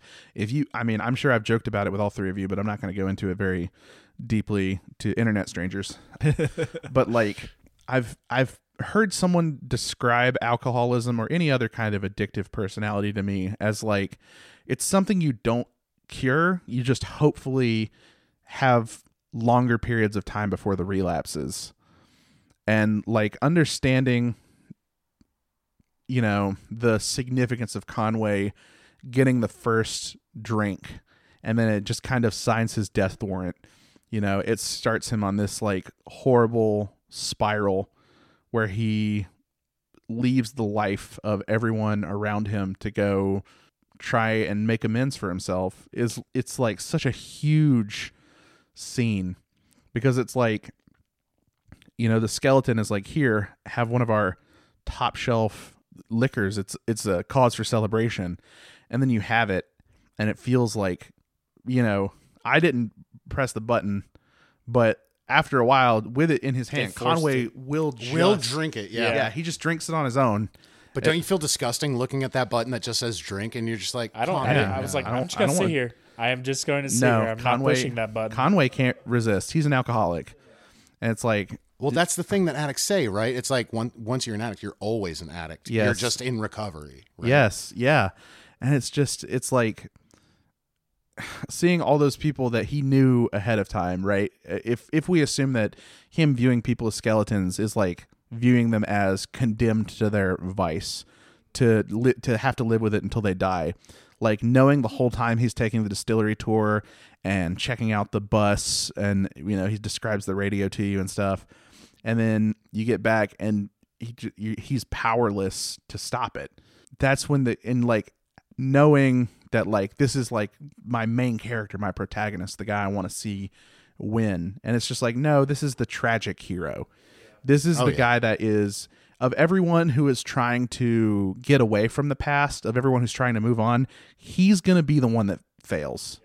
Like that was such a hurtful, but like very real thing to me. Yeah. I throughout Act 3 and Act 4, I felt the pain that I think Shannon did as you progress, like, through that. As he gets worse and worse. He gets worse and worse, yeah. Like watching So Act 4 opens on, at the end of Act 3, you've run through the computer, you've figured out exactly finally how to get to 5 Dogwood Drive, and Lula puts you on a boat that will basically get you the rest of the way there. And so Act 4 opens on you have gotten on this boat, and now you are just traveling down. And I think it's the very base level reading, but the river Styx. I just don't think there's any like other way around it, that is what this is supposed to be, because all the characters say, if you drink the water, it makes you forget. Yeah. And I was like, okay. Well, and so many people are stuck. Yeah. Yeah. Yeah. Everyone. Just about everyone you run into in Act 4 is like, yeah, I got stuck here doing this. Or like someone who is they're not dead. They're like live characters kind of, but like part of something that is dead or failed.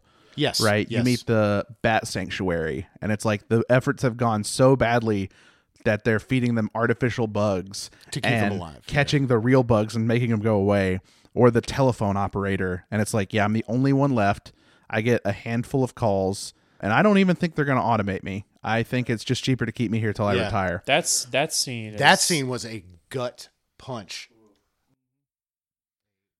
Man, and just looking at this, I mean, I don't even think this game was really made as much with like AI stuff in mind.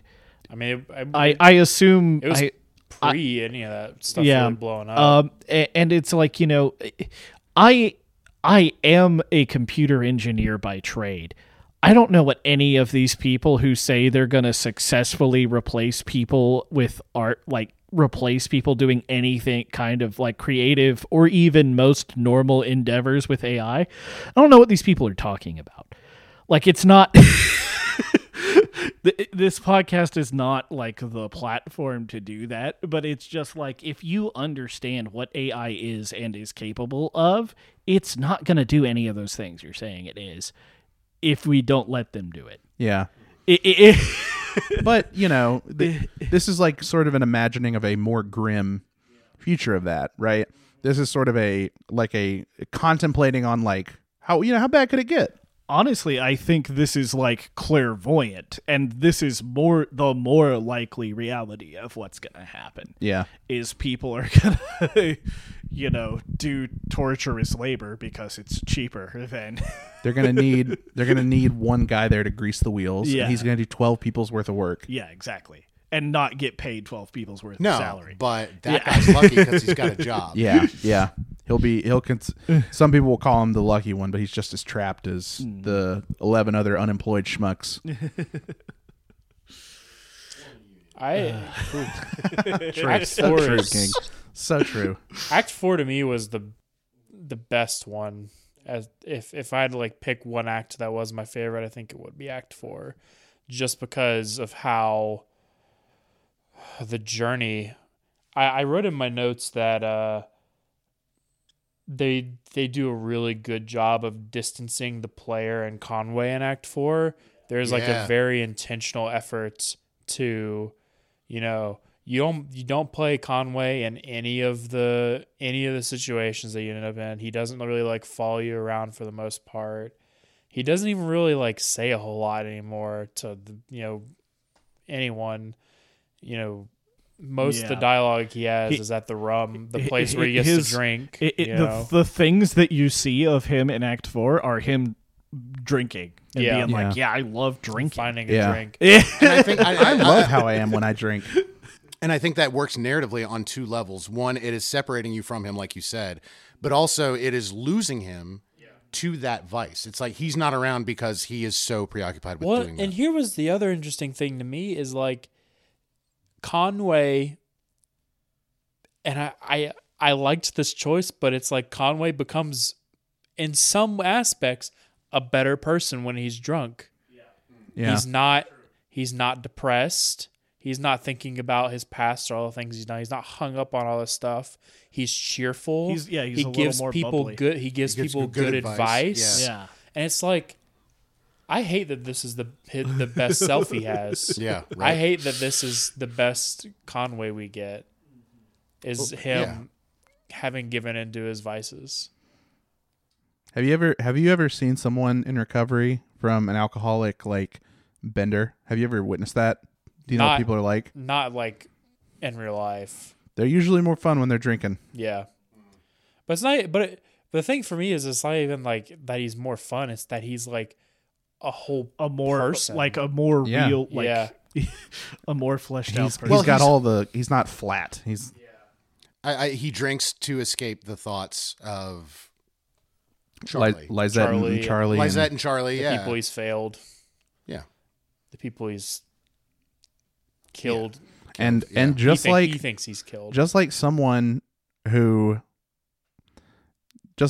struggles with an addiction of something that will kill you, you stop looking for 1 minute and they've left your life. And he's like gone. he's suddenly, yes. and it's so you don't get to say goodbye. That's a great point. Absolutely. What, and you know what I love about that is he doesn't even it's not even like, oh, his skeleton's on the boat of skeletons now. It's just nope, he's just gone. He's gone. Most people, I don't even know about most people. Like a lot of people will not know what it's like. I think the closest that you can capture the feeling is like if there's a celebrity or someone that has some sort of bond to you, that they die very suddenly of some kind of addiction.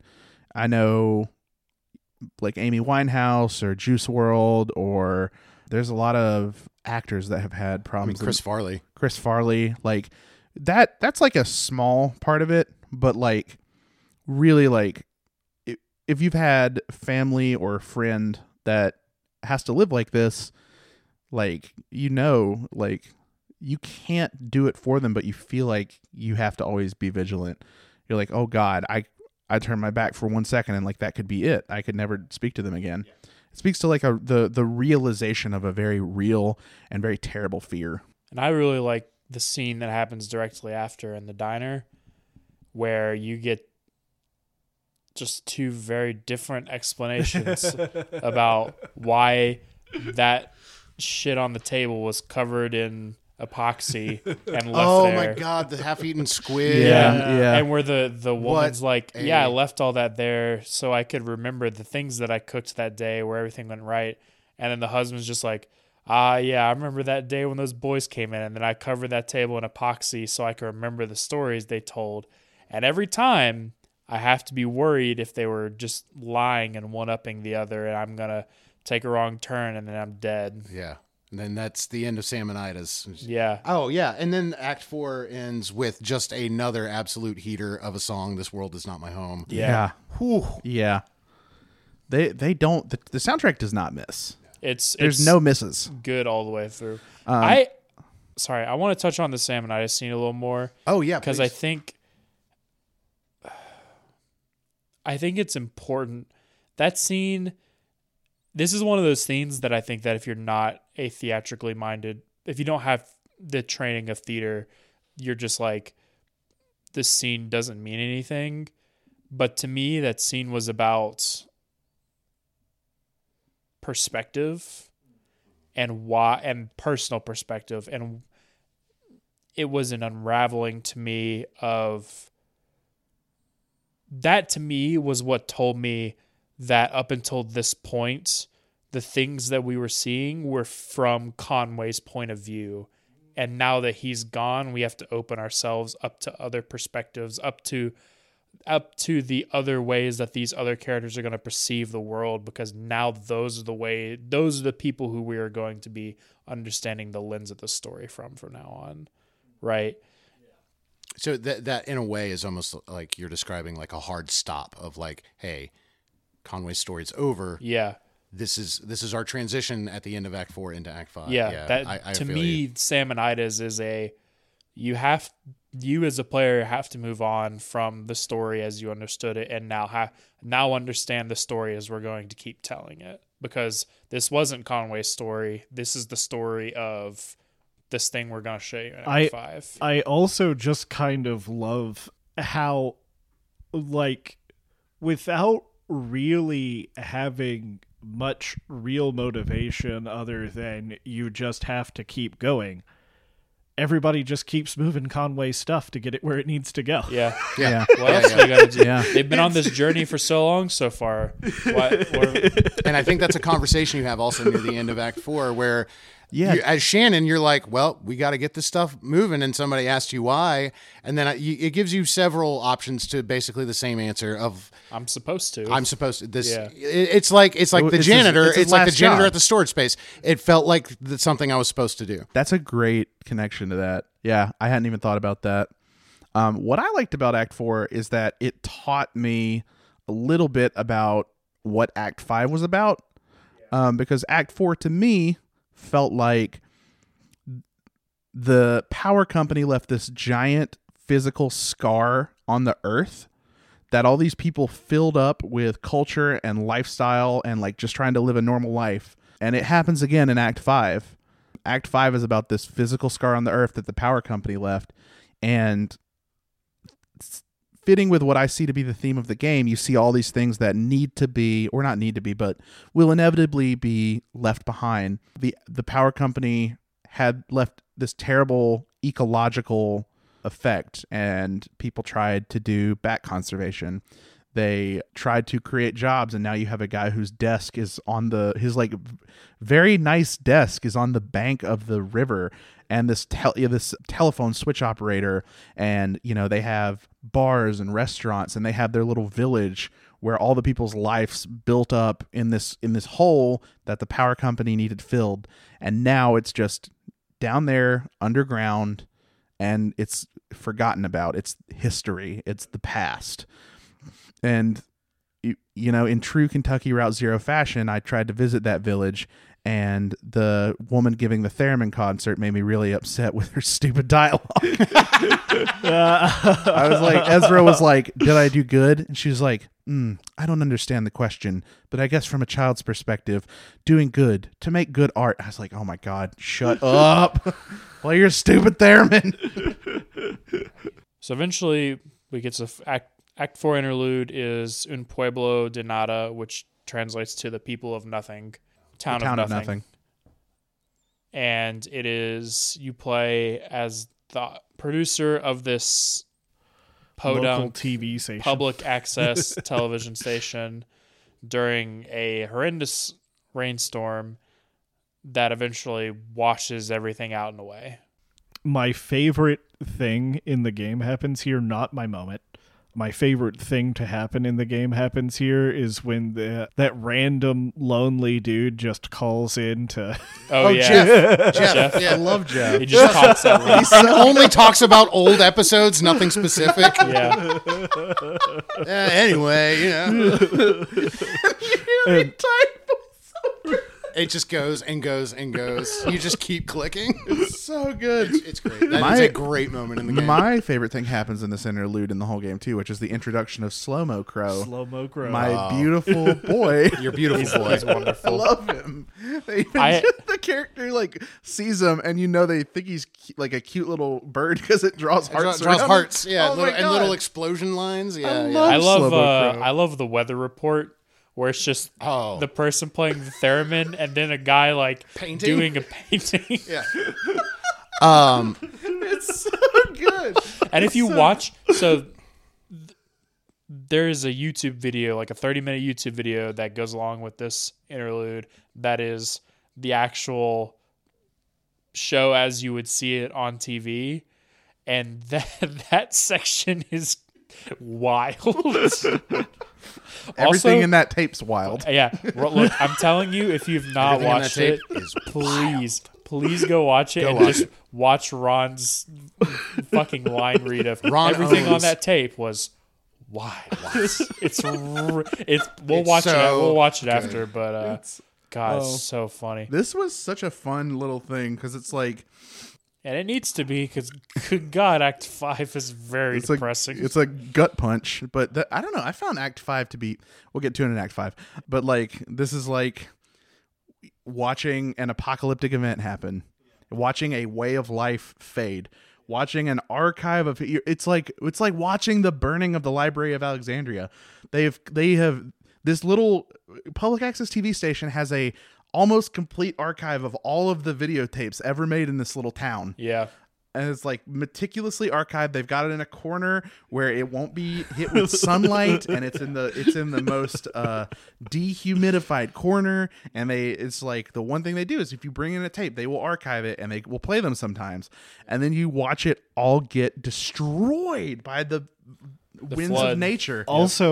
Also, just while this is happening, we finally see Weaver again, and by see Weaver again, I mean she is a weird entity who steals their signal sometimes. It shows up on the TV. It turns the out Ring. and it was actually a greater cinematic universe because Weaver is the Ring Girl. That's true. That's true. So yeah, my only note I wrote down for En Pueblo Nada, the translation, and then I just wrote Weaver equals ghost, and then underlined it. Yeah. But no, this was my favorite interstitial. One, because you don't move as the player. You rotate. The camera rotates around you. The character you're playing, Emily, thank you.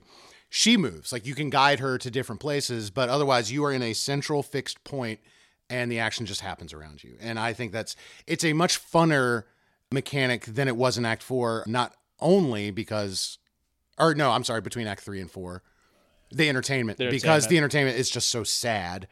But this one is actually, like a little more. It's a little more whimsical. Yeah. Which is Because insane. everybody is taking it in such stride. Like, even though there's this torrential storm, you hear everybody's just like, "Oh, you got a tape? Why don't you come on down?" And then that poor guest. The guest on, and then The Ron guest. falls asleep. Oh yeah, Ron falls asleep. Is he okay? Yeah, he just falls asleep sometimes. That's just the thing that happens.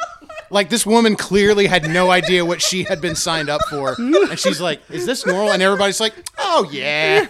You're staying at where are you staying? Ron's house. Ron's that's loft. his barn. Ron, barn. people Ron, loft. people can't sleep in your barn. Ron shrugs. That's all it says. Ron shrugs. Fucking Ron. Like, Ron might be the best character in the game, honestly. So good. It's so good, and it's insane to think that you're watching the end of the world for these people. That some of them will die. You find their ghosts later. Some of them, this is their entire way of life disappearing, and it's like, it's filled with humor in all of the cracks. The host, at one point, she says, like, she calls out the show number. Like, that's how they keep track. She's like, 8962, I think is the number. And she's like, wow, that many shows, really. I started when we were in the 5s. Yeah. So she's done this every day for 3,000. If you want to calculate how many 10 days years. that is. 10 years, yeah. So like there is a lot at stake here, but everyone is just barreling through because it seemed like the thing they had to do. It's so wonderful. It's so wonderful. I remember I messaged you during this part, and I was like, I wish the entire game worked like this, because the mechanic of just seeing the scene and you just rotate around and like do what you want to do. That was fantastic. I think one of the biggest things to note about this game is that you can really tell that the more game they made, the better they got at making a game. Yes. And you really see the developers like cut their teeth on experimenting and trying new things and like allowing themselves to play more in the medium of being a video game. Well, I had a unique look briefly. As they were working on Acts 4 and 5, they started a Patreon, which I immediately like signed up for. And so you got a lot through their Discord channel and on their private YouTube channel, like a lot of behind the scenes looks and just the tedium of what goes into game programming. Like there's a lot of shots of him using like wire vector art to control the animation of Blue, the dog. And just it's like a time-lapse video and it's sped up, and then it shows the final process, and it's like the dog walks from one side of the screen to the other. And that took 45 minutes to an hour, So you understand the scope, even for like something. It's got like a vector art design. It's got like a bit of a not bit pixel, but I mean, like it's like vector art, like vector art, line. Everything is just like lines. Yeah, no cell shading or anything like that, but it's beautiful. But you understand that even with an indie, like a simple indie game like this, just the amount of work that it takes as a designer, because these guys were writers, and one guy was, I think, like an asset designer, and then a musician. It was just these three guys. Yep. Do you think it contextualizes the way that they portray the artists in the game, the Junebugs and the Johnnies and the Lulas? I think it affected it. I think it impacted it for sure as they got deeper and deeper into the game, like you said. How they cut their teeth, because this was their first game. I'm pretty sure they did like a couple of like free release, like very small games, but this was like their first major release, and it was a home run. So in Act 5, you play as you're a kitty cat, and you just run around and like listening to what all these people are doing. And it turns out that 5 Dogwood Drive was never a real place, pretty much. It was just a concept. It's a weird pentagon with no doors, just a 4 solid white structure. steps. Like, do you remember in Beetlejuice, like when they show the house after the eccentric couple moves in, and then there's that patio that has like half a wall? Yes! That's what it looks like. Yes. It's like, of course. Yeah. It's not even a house. Of course. And the first thing you discover is that there are 2 horses that have died. The neighbors, they call them the neighbors. More specifically, it's the silver one and the other one, which I love. No, but they address that, don't they? Yeah. There's in the dialogue, like during the funeral. The funeral, yeah. Someone says, "I didn't name them," and I think I wish I had. Yeah, I wish I had. I said I didn't name them because they weren't ours to name. That's exactly what I said. Yeah, that's what another thing I find really cool about this is like you can choose the motivations of like why they had the fucked up names, and it's like they're all equally like that's the whole game though, they're right? all very poetic, right? The whole game is you as a player get to reflect on either one, what you think the emotions of these characters would say, or like what these people would say, or whatever, and 2, just like you as a person. Like originally I had written down my notes saying this game is a little bit of a Rorschach test, and I took that out because I don't think it's quite accurate. There's bits and pieces of that in here, but there is a little bit of a personality test in the way that like you can choose how optimistic or pessimistic some of these characters are. You get to choose how, and it doesn't actually change the dialogue that much as far as how people talk back to you based on the choices you make, but it does greatly impact how you as a player envision the characters, and that to me is the game part of this, whatever we want to call it, interactive piece of media, is the fact that like you get to shape the scope of how you, the player, are perceiving this world, even if it doesn't actually physically change anything about how things play out. Yeah, I remember early on during one of my first playthroughs, as someone who fancies himself an amateur writer himself, was the participatory or immersive element to the game of, oh, I have a stake in this because I get to decide how the story is told. Like, I get to choose the combination of words that sound the best to me, or for whatever motivation I have as a player, I am immersed in it as a co-creator of sorts of the game. I get to drive how the game feels aesthetically. I get to make those choices. And I love that. It is wonderful. It is wonderfully done. And like, from things that are as low stakes as like why those horses that died are named that way, to like, who's gonna try and rebuild the town? Yeah. Whereas like there's such a wide berth of things that you get to have. You get to kind of push in certain directions. Some people you don't, you know, with respect to staying in the town, some people are gonna leave. But so you can't do everything. But there are so many things that you can leave your own touch on. And like the town itself is interesting, right? Because like one big thing here, I think, is you running into the Bureau of Reclaimed Spaces person. Yeah. And being like, hey, like you can pick, like, you know, maybe you shouldn't reclaim this space yet or whatever. Please fuck off. Yeah. Kindly. Get out of here. You are a sellout. Yeah. And, you know, like processing the whole thing, right? So like this place is very historical. It's where like the people of the Pueblo de Nada came.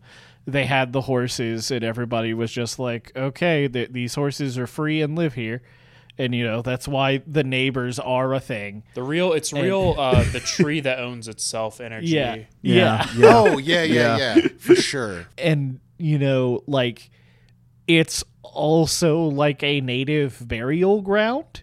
Throughout this act, you see ghosts that are probably the natives. Yeah. I didn't fully process the story of the seer. The shade, I don't think you're really supposed to because you only get bits and pieces of it. But to me, the shades is all the people that have died here before, but also the people that are still here and the pieces of them that they have left behind, right?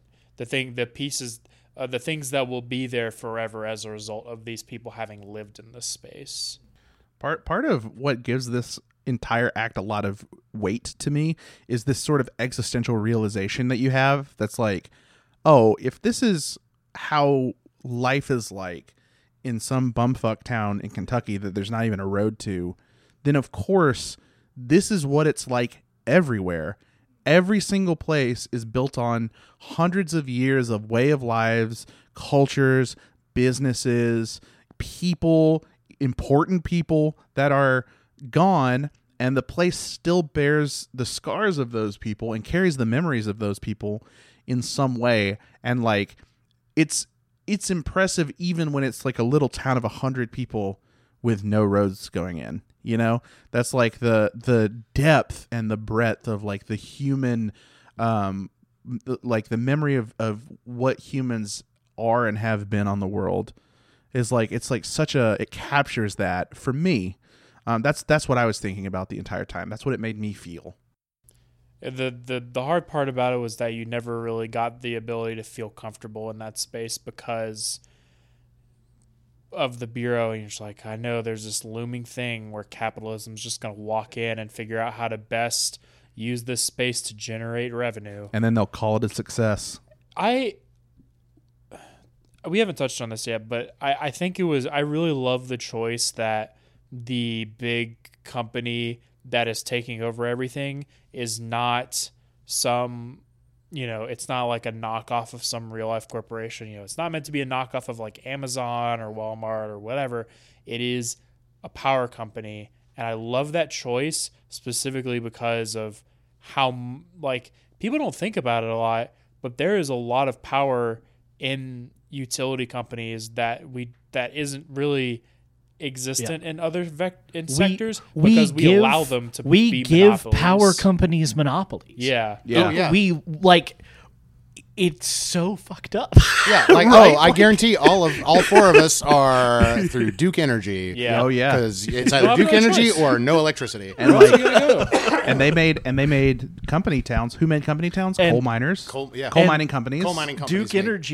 Duke Energy has literally poisoned the power supply in multiple small towns in our state. Yeah. Literally poisoned our water, poisoned our land. Yeah. It's crazy. But also, I think at the end of the game, it is also about what death means, what legacy, what memory means. Because you see that furniture in that plot of 5 Dogwood Drive and everyone gathered around it, there's music playing. Conway lives on because that was his last delivery and it got completed. So even though we lose Conway to the distillery or alcoholism, whatever, however you want to look at it, like Shannon remembers him and Ezra will remember him. And when people talk about the furniture at that place, it's about leaving your mark and how you want to be remembered on some level. And it's also, like you said, about scars. It's about monopolies. Yeah, there's just so much to unpack. Oh, the part that hit me about how the game is about the scars that the power company left on the land is that the power company gave a half-hearted attempt to try and salvage it by sending one man to dig a ditch to save from a flood. And they hated the power company so much, they killed that guy. They killed the guy. They killed him. It's like not only like everyone was in the wrong here, but it's only like the town was only in the wrong because they had experienced such a hurt and such a trauma at the hands of the power company. Like they took revenge the only way they could. Yeah. They dirtied their hands because they wanted to get back. That's how much they wanted revenge. Yeah, that is how much it seeped into their bones. Yes, they were willing to kill a guy who was literally trying to help. Probably not going to succeed because apparently the ditch was only 2 feet wide, and he didn't get halfway through it. But like they killed some guy that had no power, was not the person who wronged them, just because he bore the name of the power company, and they're like, no, get the fuck out of here. Like, I think that's just the writer's way of telling you that is how much hate and rage they have over what the power company did to them. Yeah. That they were willing to do something like that. They were willing to go to those lengths as a sign of like, do not fuck with us. And like, there's other people in the town you meet during these like small little windows where they're like, there's like some random woman and she's just like, I'm so sorry. She's standing over the body bag of the man that they killed, and it's like, I'm so sorry for what they did to you, but like this was the only way they saw. Like this shouldn't have happened to you, but there was simply no way around it. So let's talk about the funeral. Great foreshadowing in the literal first scene of the game that the game is about buried horses. Yeah. I think I finally figured out why I cried so hard during the scene. I didn't really cry at all throughout this game, even though, like, in spite of everything, I fucking lost it when they started singing "I'm Going That Way." Ooh.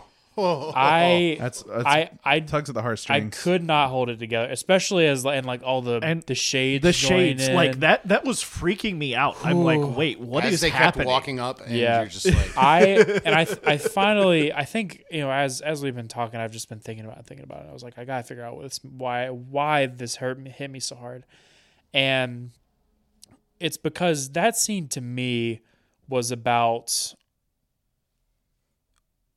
the burying of the concept of real freedom.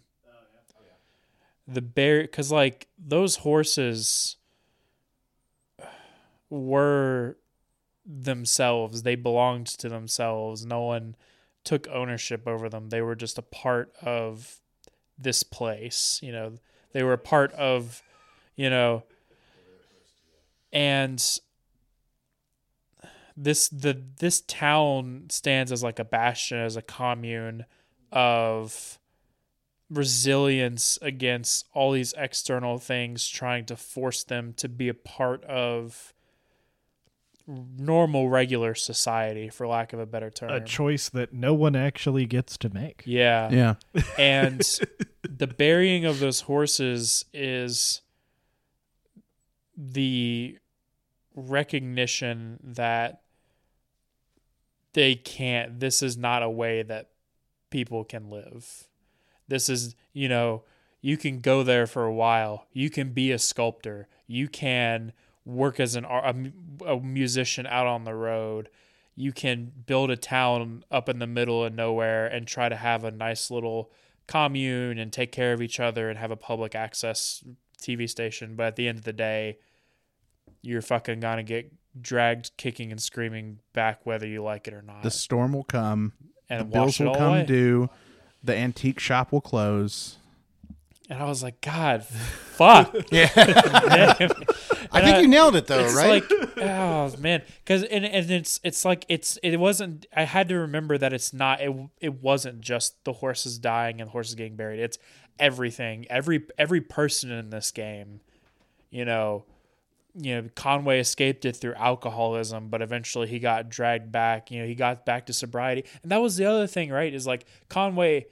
He is a more whole person when he is drinking, and that's not okay, right?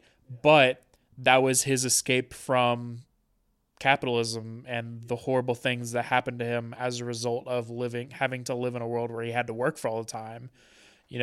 Living in a world where, as a result of him not laboring, a kid died, and he has to live that for the rest of his life because the labor had to be done. You can't not build the roof on that house. I can't not fix the roof on that. It's brutal. It's all futile. It's all futile. Yeah, dust in the wind. But I think the important thing that this game tries to remind you is that even if it's even if you're going to be a nihilist, you have to be there for the other people in your journey.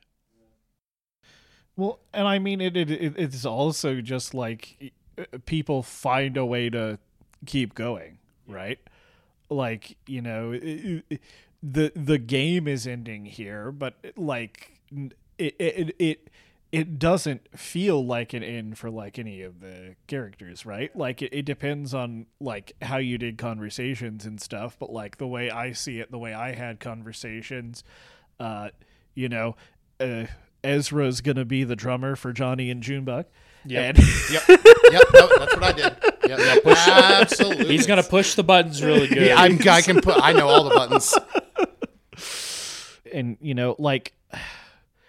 I think the most devastating to me thing in this game, besides Conway going, because that goes before the end of the game, is just like the destroyed TV station. Like, it just feels so bad because this is a pain that I felt for a long time is people don't really get things that are their own thing anymore. Yeah. It's like, I've had, cause like I work for a company right now, right? And I do like interesting, difficult work doing what I do. But like ultimately it doesn't mean anything, and it doesn't matter that it's me that did it. Yeah. Right? It had to be done. The company did it. Yeah. It is the company's success. It's not mine. Right? Like it's and and thinking about even things like YouTube or whatever. It's like you can't do YouTube forever. Yeah. There are lots of big people retiring from YouTube right now, and like either you can't do it forever or you have to completely change what you're doing to keep up with what YouTube wants. Right? It's and then at that point, what's the point? And then furthermore, like zoomed out even further, what is art at that point? Are you making art or are you just making content? Yeah. I think going back to TV station, in the interlude, the TV station is the whole world. In Act 5, the TV station is a fraction of the screen. And I love that concept. Yeah. But I also think it's about ultimately, like we're talking about tenses, right? Like past, the future. Like I also think that as the game ends and everybody is together and you have that longing sense of community, the reclaimed spaces is coming, things are going to change objectively based on the narrative for the worse, but you still have this moment in time where everyone's together. The sun is shining. You're a cat, that's pretty cool. Life is good in that moment. And I do think it's about appreciating those small moments. Like you said, like we're dropped in this moment in time in this game, and the game doesn't end for those people that we meet in this game. Life continues. I love the little scene between Johnny and the guy who owns the waffle shop. Oh, He's yeah. like, I gotta teach you how to make the waffle recipe because I'll be goddamned if I let one of those bureau motherfuckers eat a single waffle. He's like, yeah. No waffles for those No guys. waffles for them, for the company men. Hell no. Yeah. All right, good. well, I think we've gone on long enough. One moments. Let's wrap it up. Let's bring things to a close with our one moments. I feel like we've explored everything enough that we won't have to embellish too much on why they were important to us. But I think it is important for a game like this for us to all speak on the one thing that will be with us. Buck, why don't you start us off? Mushroom gathering scene. Yeah, so I forget is it the theremin lady or the lady who pilots the ship? It is the lady who pilots the ship. Okay, that's Claire, right. I think it is. Yeah. Yeah. Clara? Clara, Rose. yeah. Yeah, Her dog. ship pilot and Ezra go out and gather so the ship pilot lady is really interesting because she Yeah, we barely even talked about her, and she's awesome. She's the ship pilot, Midwife. a midwife. Oh, yeah, she's badass. Like, everything she does is badass. She's a midwife because she miscarried. Yeah, because and she doesn't want miscarried. anyone to ever go through that again. And that is why that's my moment, is like you gather these mushrooms and like that scene as you go through that whole mushroom gathering scene, you kind of you get her life story effectively through that. And I don't want to talk too much because this podcast is very long, but that moment for me specifically is what's going to stick with me because it was very beautiful writing. That was also one of the only times you got both perspectives of both characters. Oh that were yeah, in the scene. two perspective thing. Yeah, that was also very cool. It was really cool. I liked that. Mason? My one moment has to do with a very specific point in my life. During 2020, at the height of COVID, I lost my job in October, which means I lost my health insurance. And then in December, I got COVID.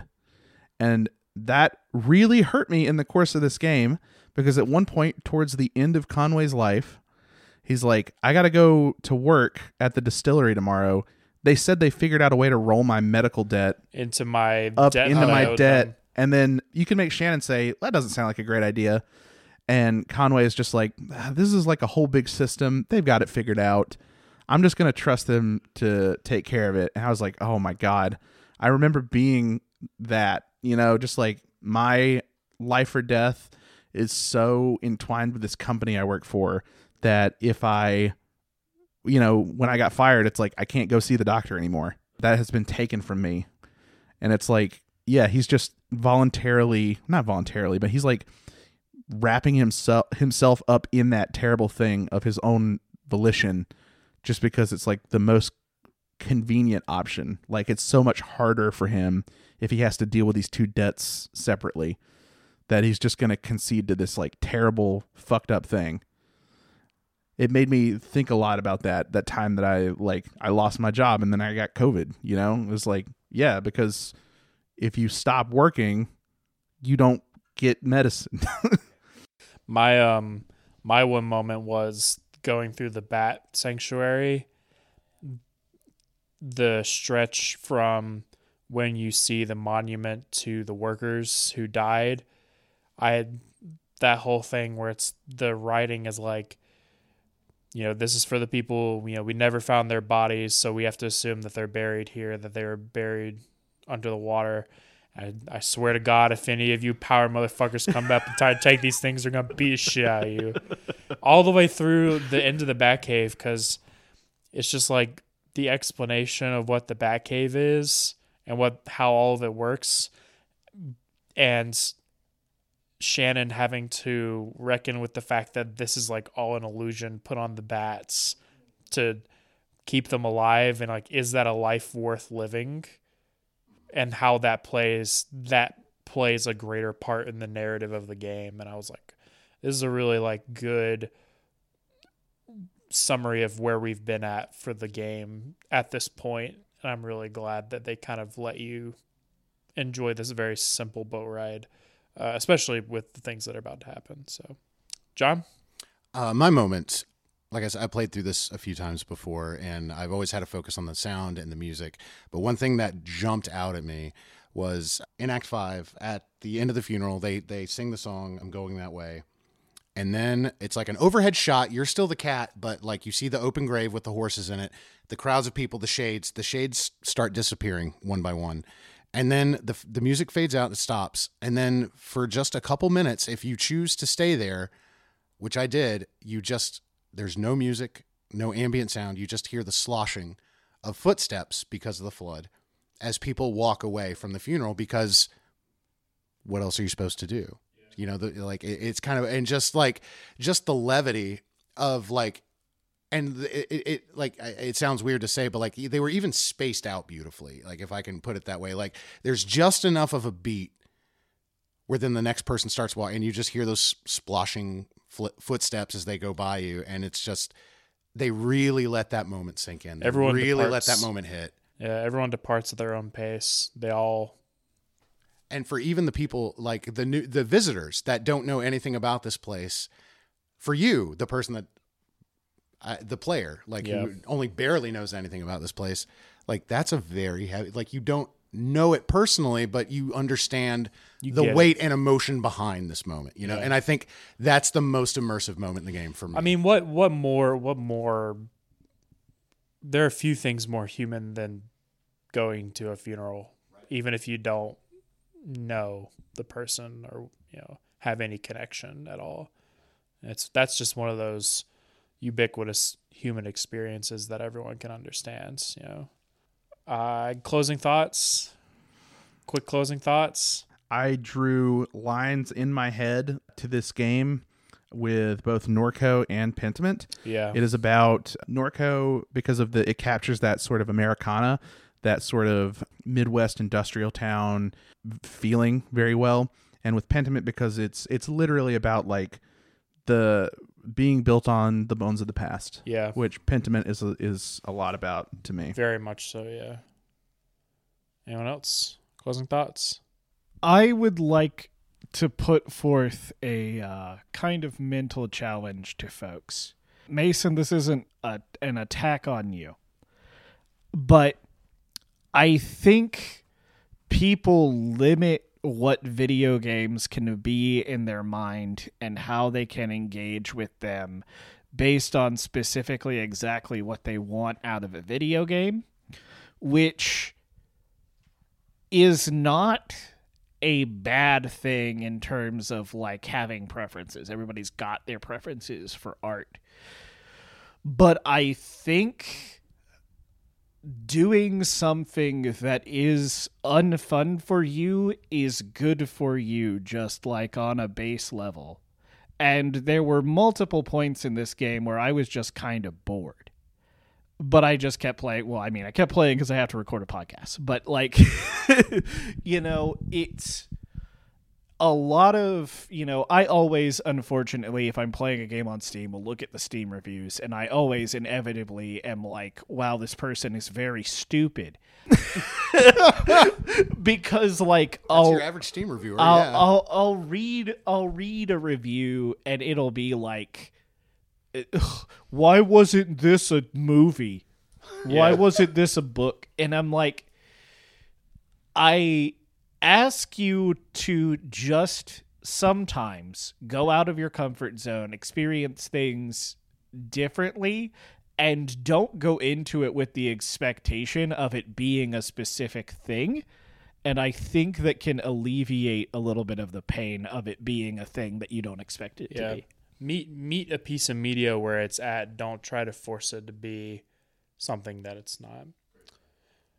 So next week or next episode, we're going to be talking about Citizen Sleeper, which whenever I look up stuff about Disco Elysium, this game comes up a lot. So I watched the trailer for it on the PlayStation Store, and Haley and I both immediately drew comparisons to Disco Elysium. It's available on literally everything: Switch, Xbox, PlayStation. You can run it. You can run it on a single cell. Yeah. So that'll be what we're doing next time.